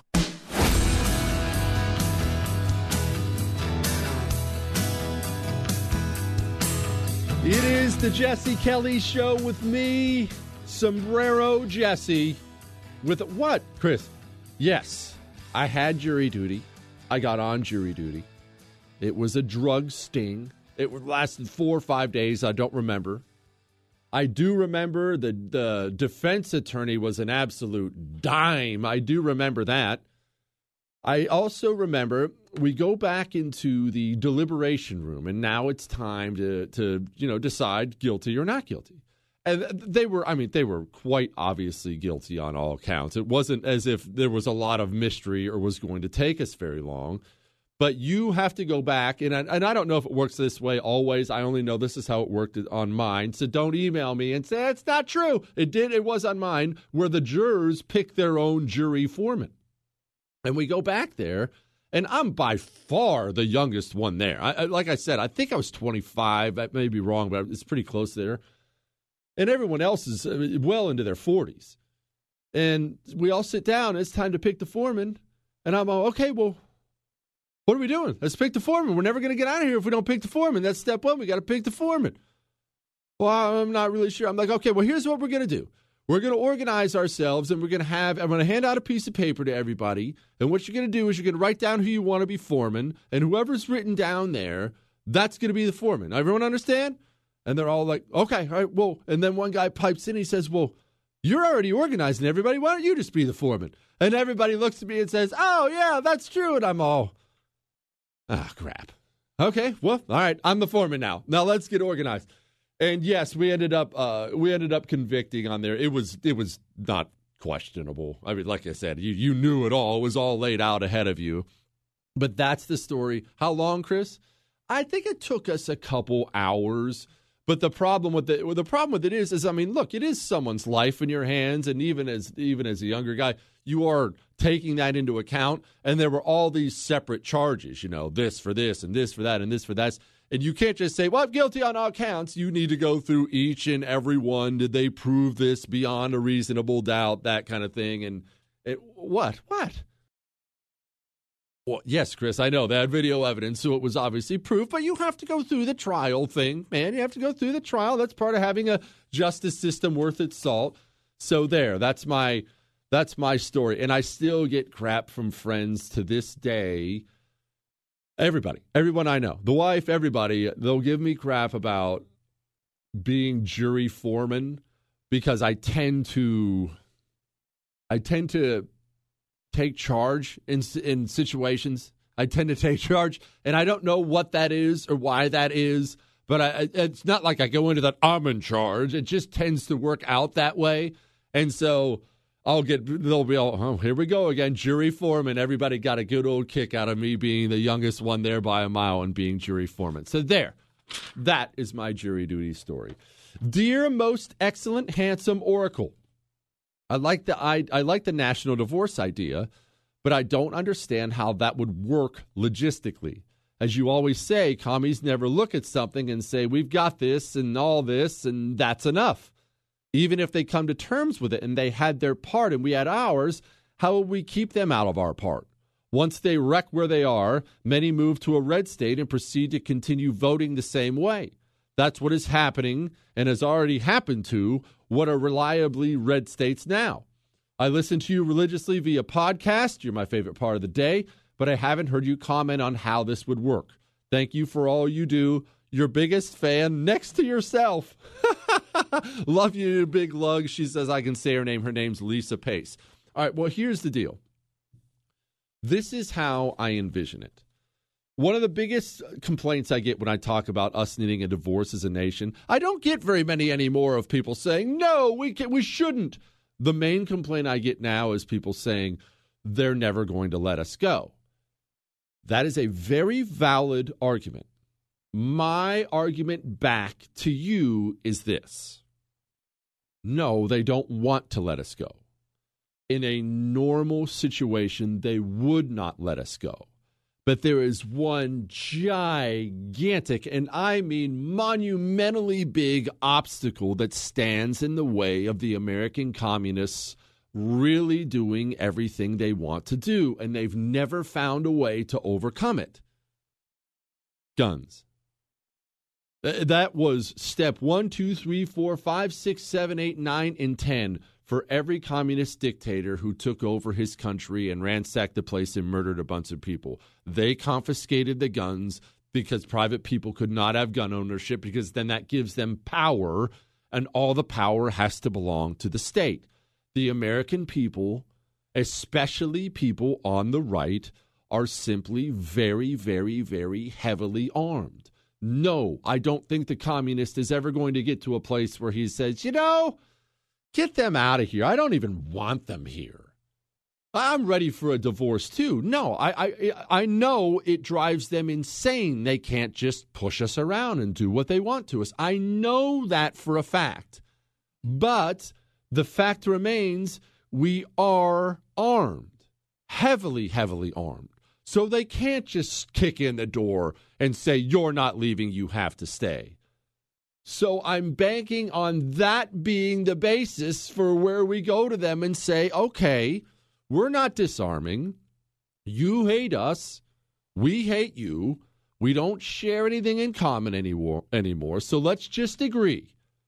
We're not in a position of power strong enough in the culture to take on you, to take you down. Okay, good for you, commies. You took over our culture. You ruined it. Good for you. That's fine. You won that battle. But you also are not strong enough to take down 100, 200 million gun owners.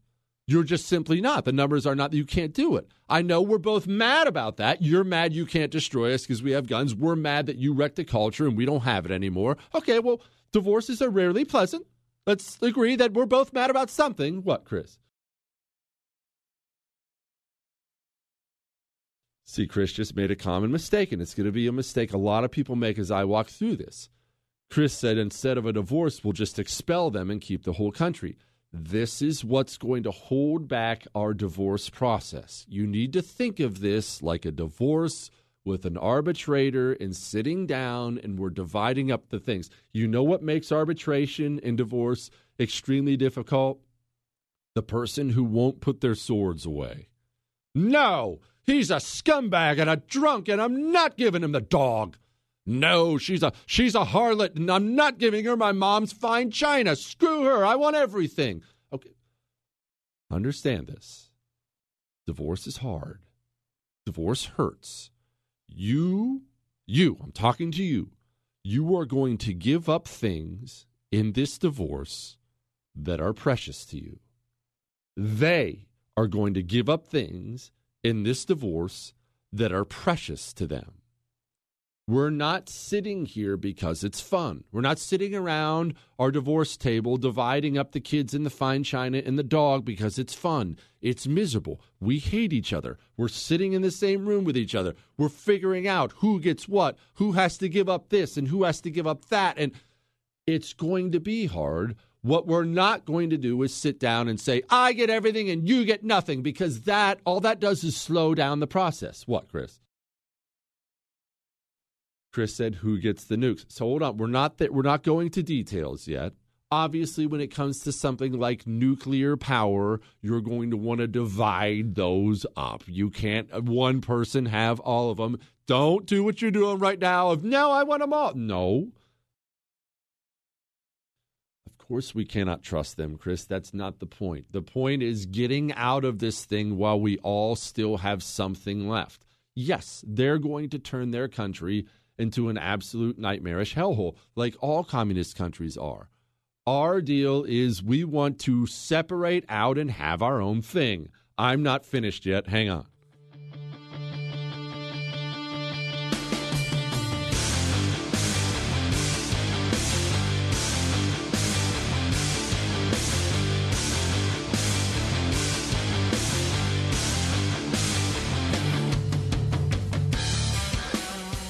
Talk Radio Revolution.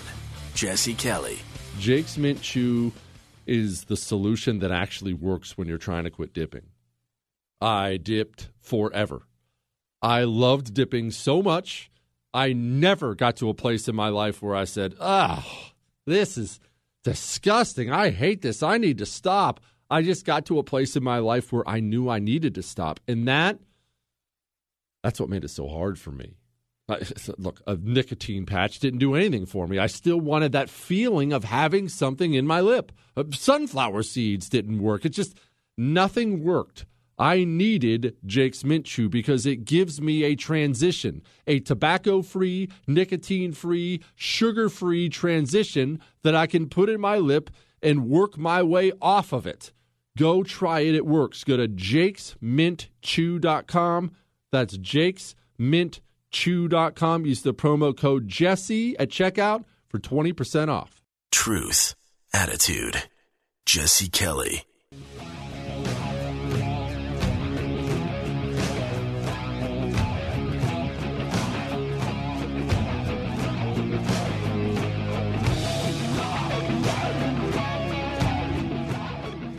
Is it a double standard to not condemn or speak out against the comments by Maxine Waters, even if she didn't mean to imply violence?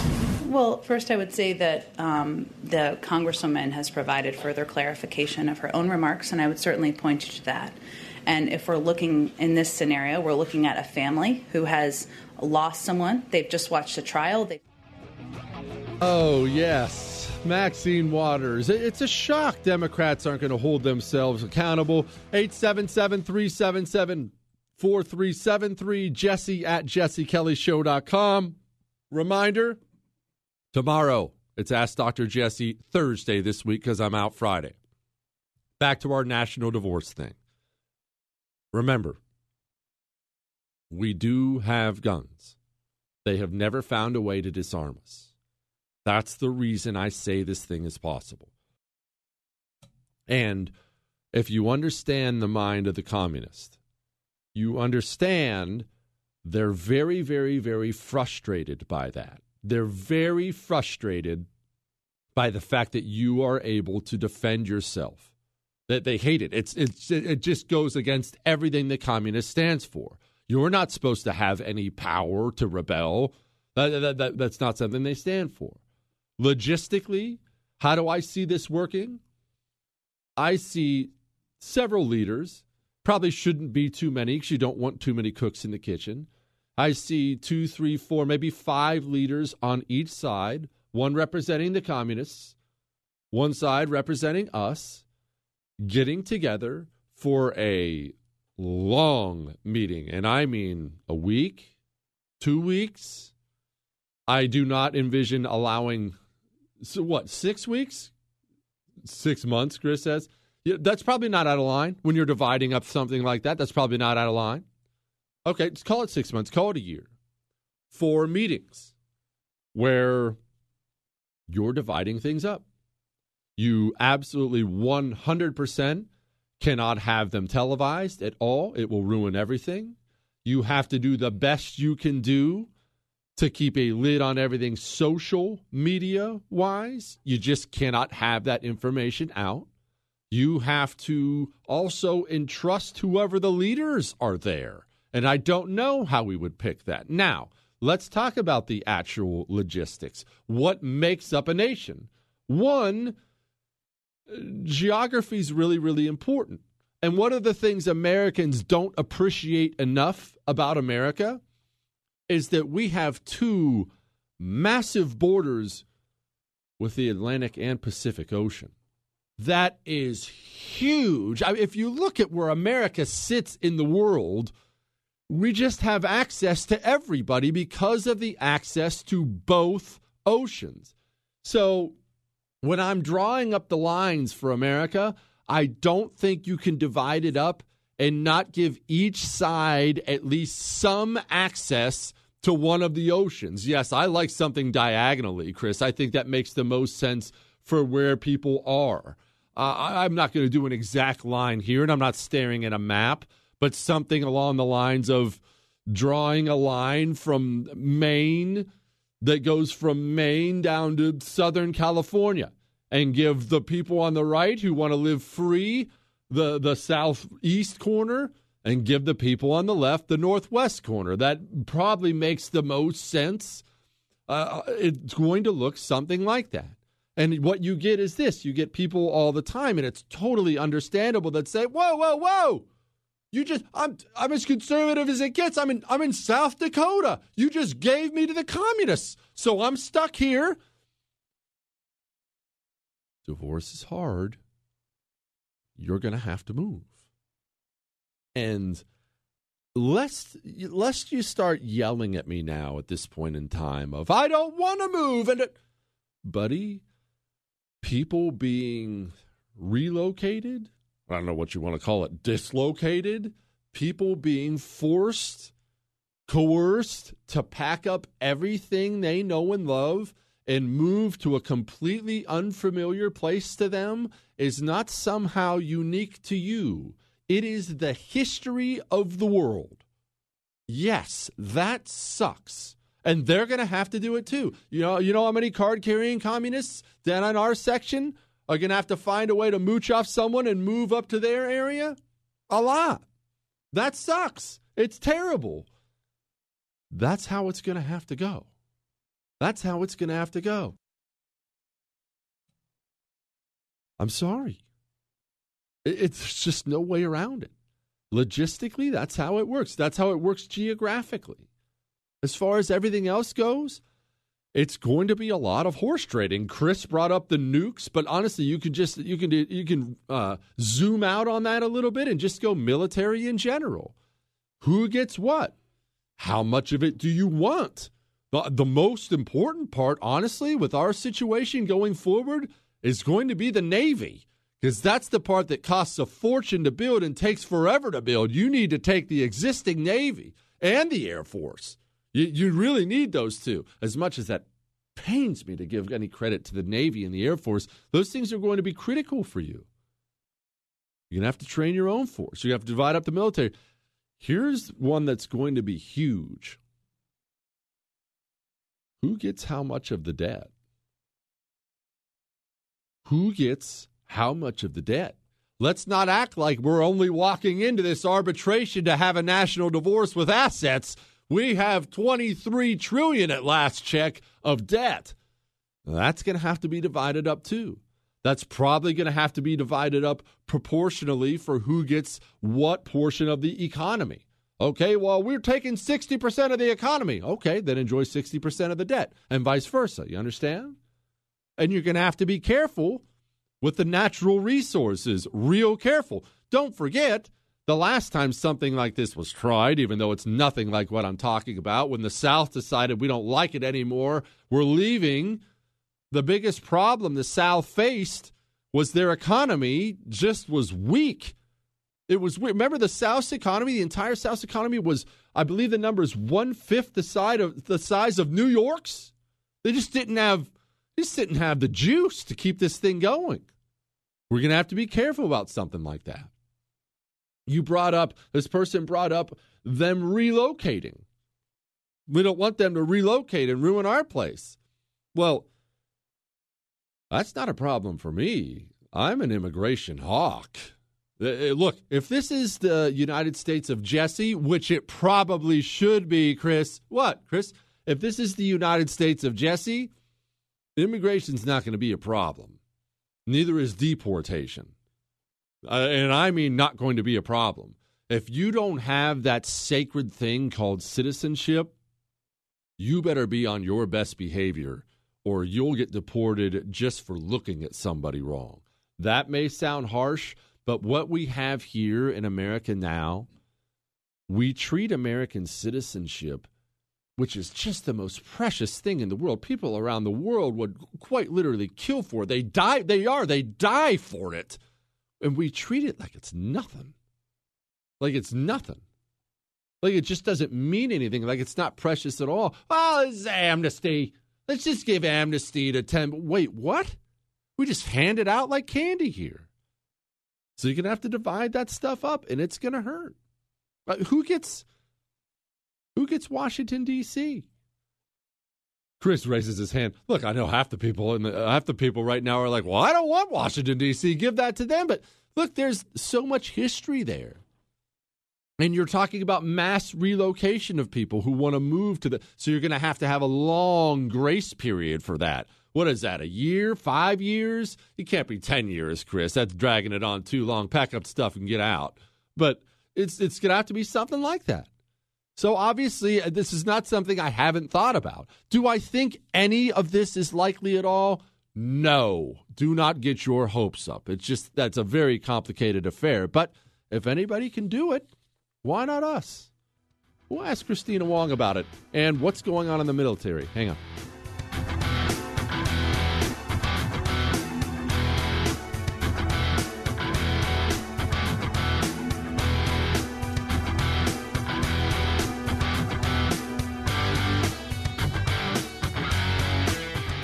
The Eden Pure Thunderstorm uses sonic technology that produces super oxygen. I'm not making that up.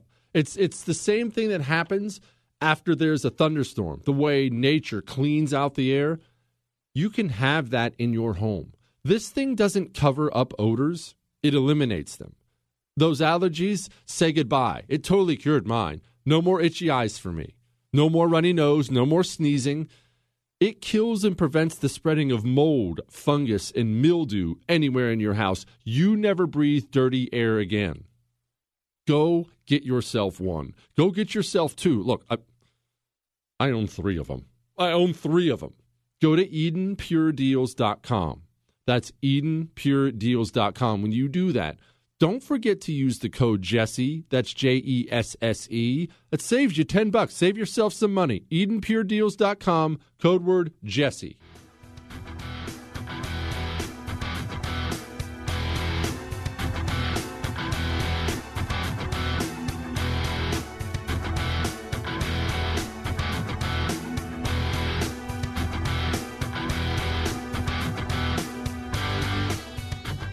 How bad is it in the military right now? Well, it's really bad from what I gather, but then again, I don't have Christina Wong's sources, although I know a person or two. So joining me now with Breitbart, Christina Wong. Christina, how bad is the military woke stuff? I see all the headlines. I know you see all the headlines. I mean, frankly, you write half the headlines. But how bad is it? Are the people displeased? Are they fine? Is it just a little song and dance thing? What's going on? Yes. Thanks for having me on your show, Kelly. I just love you and your show. Appreciate you. Things are really bad, and they're kind of getting bad at a really rapid pace. So ever since the Biden administration came in, it's just been all these woke initiatives. You know, there's this focus on extremism. The Pentagon's not even defining what this extremism means, but, you know, they're wanting to root this out. Then you've got, you know, Democrat lawmakers who are pushing this on. You had Senator Blumenthal say he thought like 10% of the military were white supremacists and extremists. So, you know, that has a real chilling effect. So I've heard it, you know, personally from people. There's just this chilling effect in the military for, you know, folks who are conservative or who supported Trump.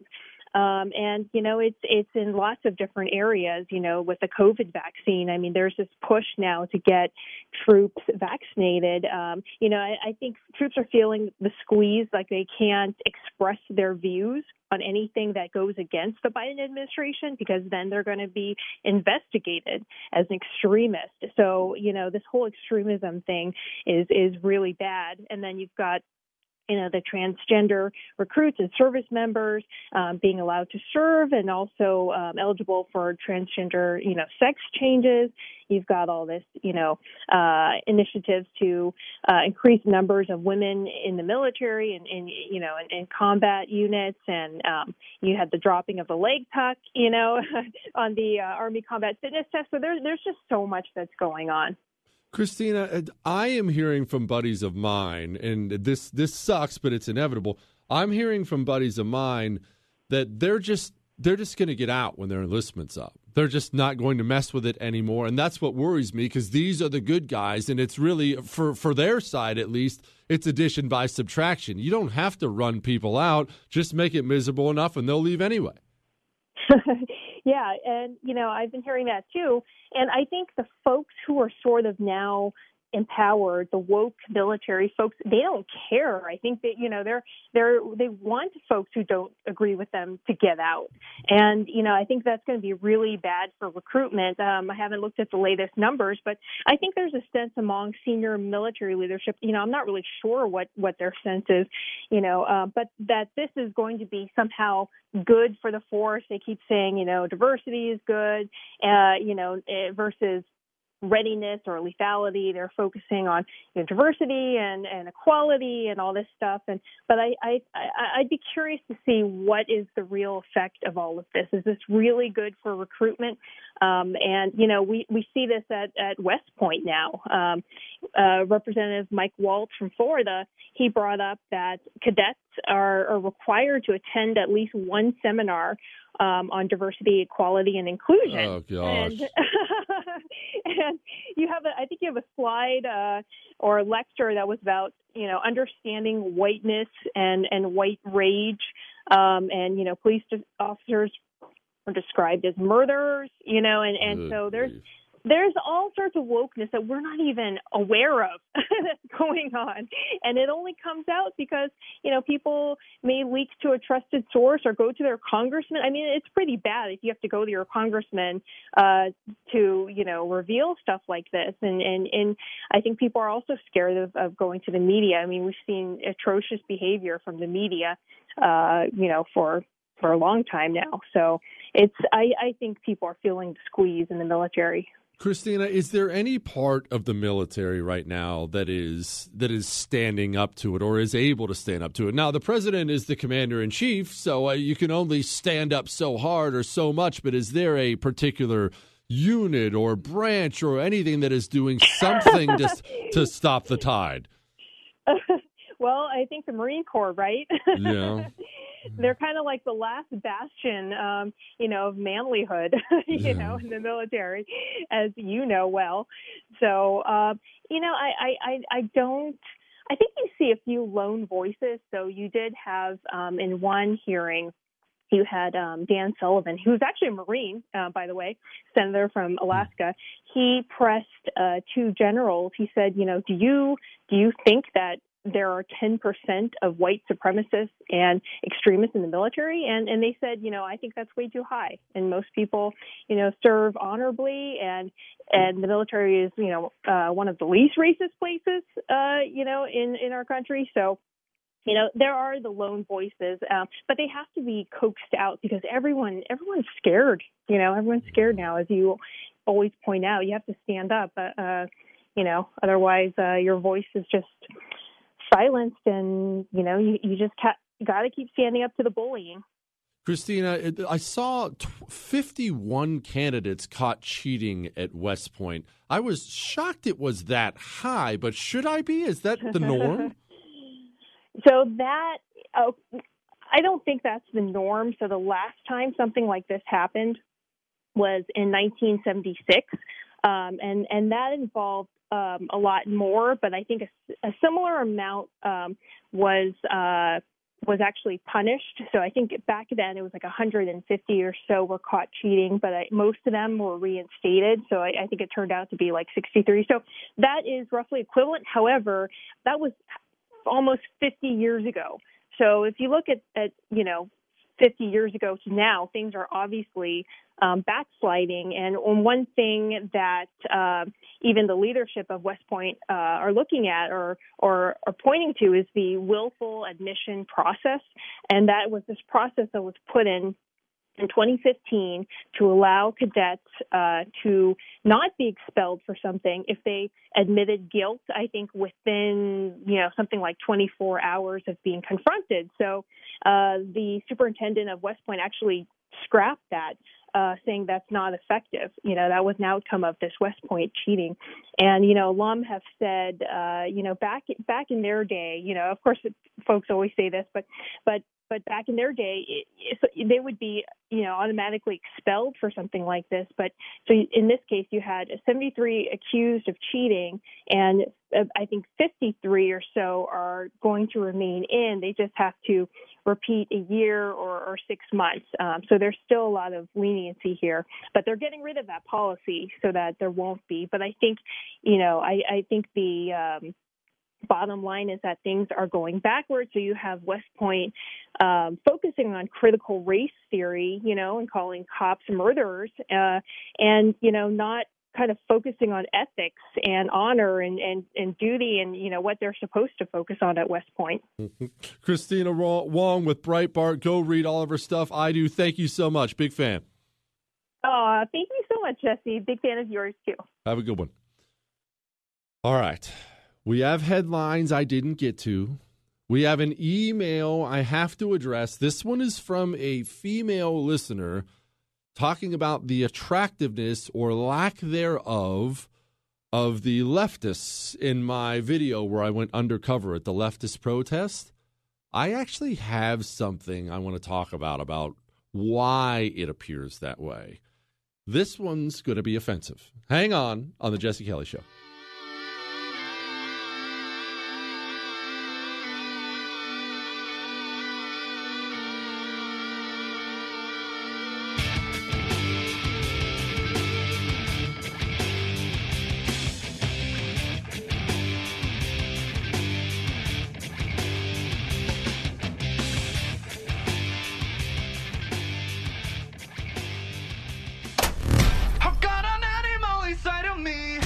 Jesse Kelly.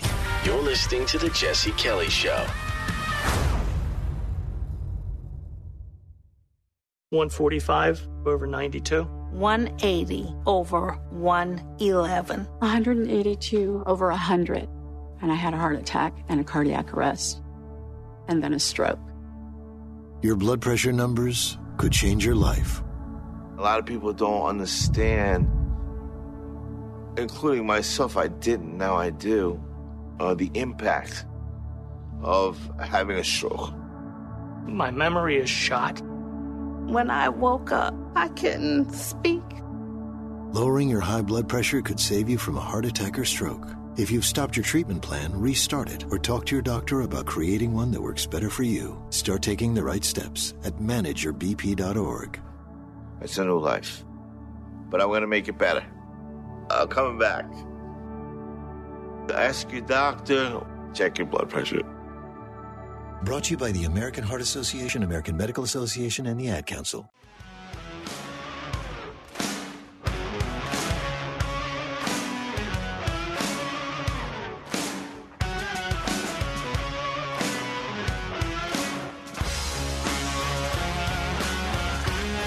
It is the Jesse Kelly Show, 877-377-4373, Jesse at jessekellyshow.com. I have to get to headlines I didn't get to, but first, I need to address this email. Dr. Jesse, I watched the video of you, quote, undercover. You know what? That's not nice. I was undercover. You guys just put up on Twitter and things occurred to me. She's talking about, I went undercover at the anti-Kavanaugh protests as a liberal, and I had a Get Your Hands Off My Uterus t-shirt on and these weird-looking glasses. I did stick out a little, which I guess is her point number one. Number one, holy crap, you are freakishly tall. I'm above average height at 6'8". Well, yes, I understand that's very tall. I do. But also understand that I'm surrounded in that video by political people for the most part. If you're an activist, if you're the type of person who shows up at that stuff all the time, you're probably short. You're just probably short. What, Chris? Why? It's just the way it is. Two, she said, look, this is her words, not mine. Libs are a bunch of uggins. Seriously, take a look at that again yourself. The only attractive people were the people who came up to you after the lib hag outed you to shake your hand. It made me go back through some other videos I've seen of protests on the right and left, and the right seems to be cranking out really attractive people, where the left seems to be the party of very gender-neutral, greedy-haired, just gross people. Yes, that's a chicken or the egg thing. I will tell you this, and this is going to sound like I'm kissing up. Women on the right are stunningly good looking. I am shocked, the deeper I get in this business, how many absolute dimes are on the right. I mean, of all ages. You get some 50-year-old person, some 50-year-old woman on the right. There are dozens and dozens of them that are just jaw droppers. And that's, 18 too. You know, they're stunners all over the place. And there are very few on the left. They look terrible. Why is that? Let me tell you why. There's this thing called bitterness. You've heard of it before. To be on the left is to be miserable, absolutely miserable. So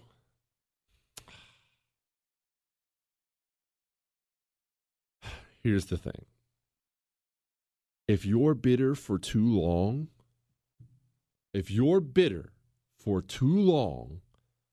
it poisons your body, your physical body, worse than a case of Marlboro Reds a day. And I'm not making that up. You can't be consumed with bitterness of any kind. It doesn't have to be political. It can be your job, your ex-husband, your whatever it may be.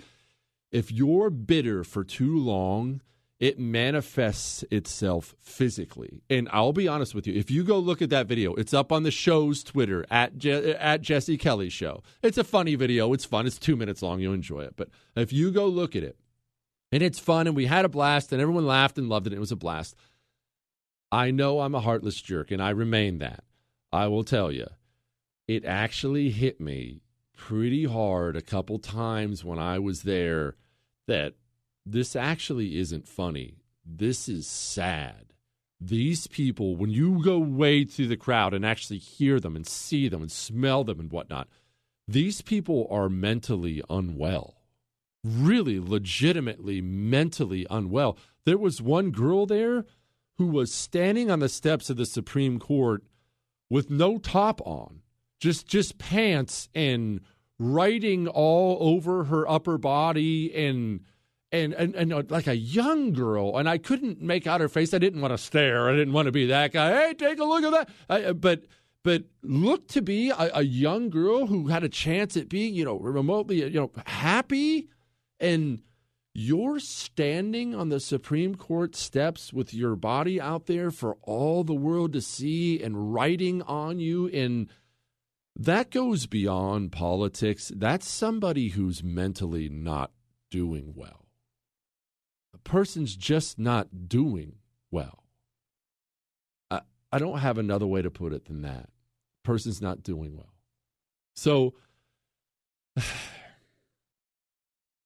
I'm not trying to be mean, but if it seems like people on the left are physically ugly, much physically uglier than people on the right, it's because they are. How many people on the right do you see smiling all the time, just a more pleasant outlook on life?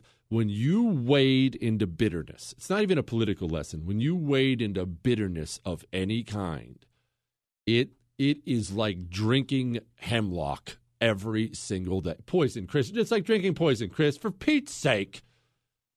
It's like drinking poison every day. And I'm not joking. Bitterness will age you more than cigarettes and alcohol. You're better off picking up cocaine than picking up a steady diet of bitterness. Please don't pick up cocaine. I was just making an outlandish example there. I realize how much that probably didn't come across on the radio. All right. Now, I just had to get that off my chest. We are now going to get to headlines I didn't get to. Let us begin. George Floyd trial. 3,000 National Guard deployed in Minneapolis as ex-cop Derek Chauvin is found guilty of murder. You better keep him there. Oh, wow, that was one headline. Let's see if I can do more. Hang on.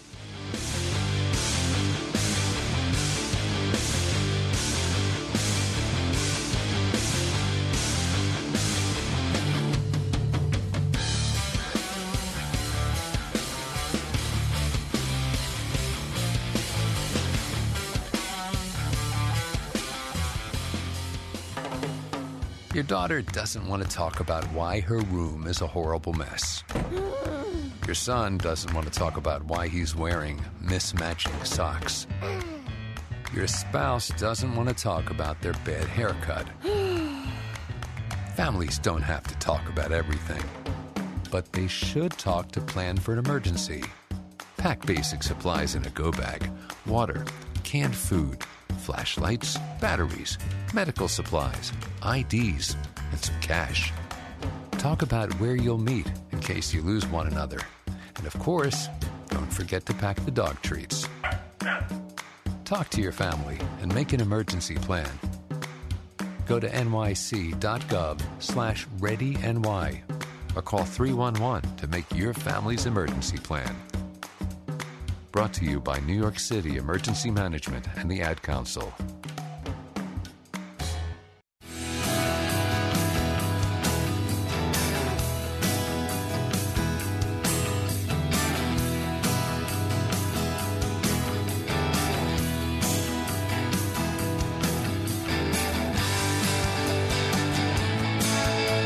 It is the Jesse Kelly Show, 877-377-4373, jesse@jessekellyshow.com.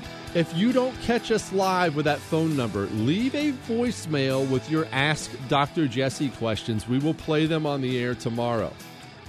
Email me your love, your hate, your death threats, and your Ask Dr. Jesse questions. Tomorrow, I don't even know if I'm going to have a guest. I might do no guest again and just try to churn through as many of those questions as I can after our history story. They do not have to be political. They can be. That's fine. If you want to make them about food, your job, whatever the case may be, I will answer them. And I give you my word. If I don't know the answer, I will make something up on the air. That's my promise to you. That's all.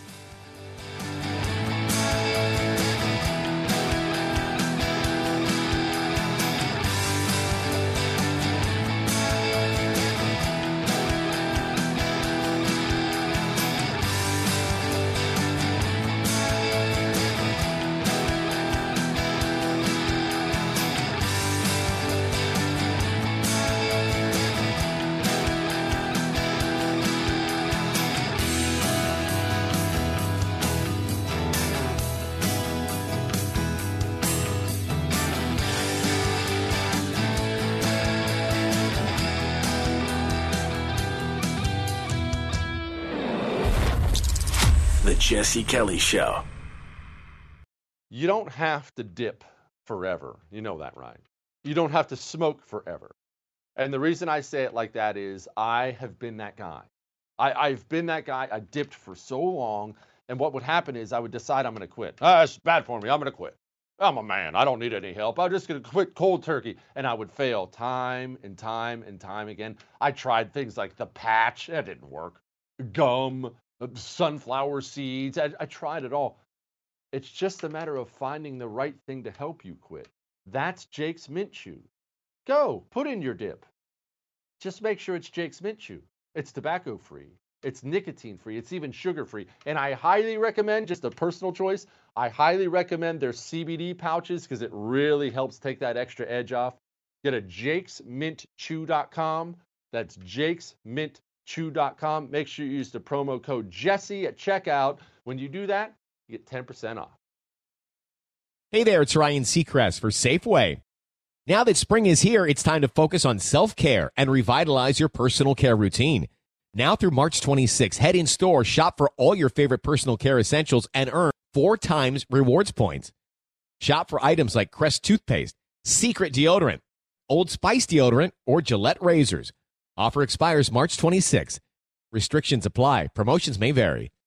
Visit Safeway.com for more details. Born from the tragedy of 9/11, the Tunnel to Towers Foundation made a promise to ensure we never forget. Since then, it's been committed to supporting America's heroes and their families. Heroes like U.S. Army Specialist Michael Hook. Hook was killed in Iraq when his helicopter was shot down. He had enlisted in the military after graduating high school. He left behind a pregnant fiancée who gave birth to a son he would never meet. Thanks to the generosity of friends like you, Tunnel to Towers paid off the mortgage on his family's home, relieving a financial burden and bringing stability. The foundation helps Gold Star and fallen first responder families, as well as our nation's most catastrophically injured heroes and homeless veterans. Join Tunnel to Towers on its mission to do good. 95 cents of every dollar you give goes directly to its programs. Donate $11 a month to Tunnel to Towers at T2T.org. That's T2T.org. Never forget 9/11 or the sacrifices our heroes have made for us.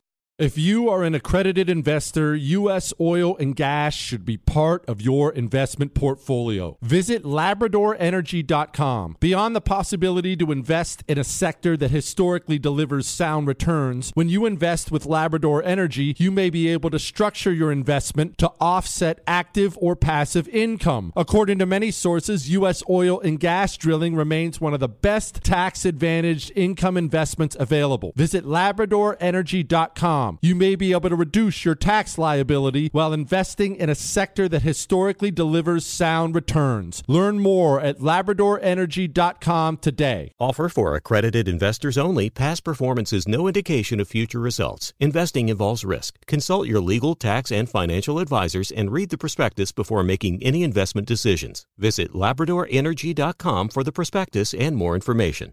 Looking for a better solution to keep your firearms in high-performance condition? Visit RiptideArmory.com for the most advanced proprietary gun cleaning formula on the market. Right now, get up to $40 off any cleaning kit for a limited time on RiptideArmory.com and take advantage of this amazing deal today. Riptide's two-step cleaning kit offers state-of-the-art technology and guaranteed satisfaction. Riptide Armory is a veteran-founded business, and you can trust that all chemicals are American-made and quality tested. Shop RiptideArmory.com.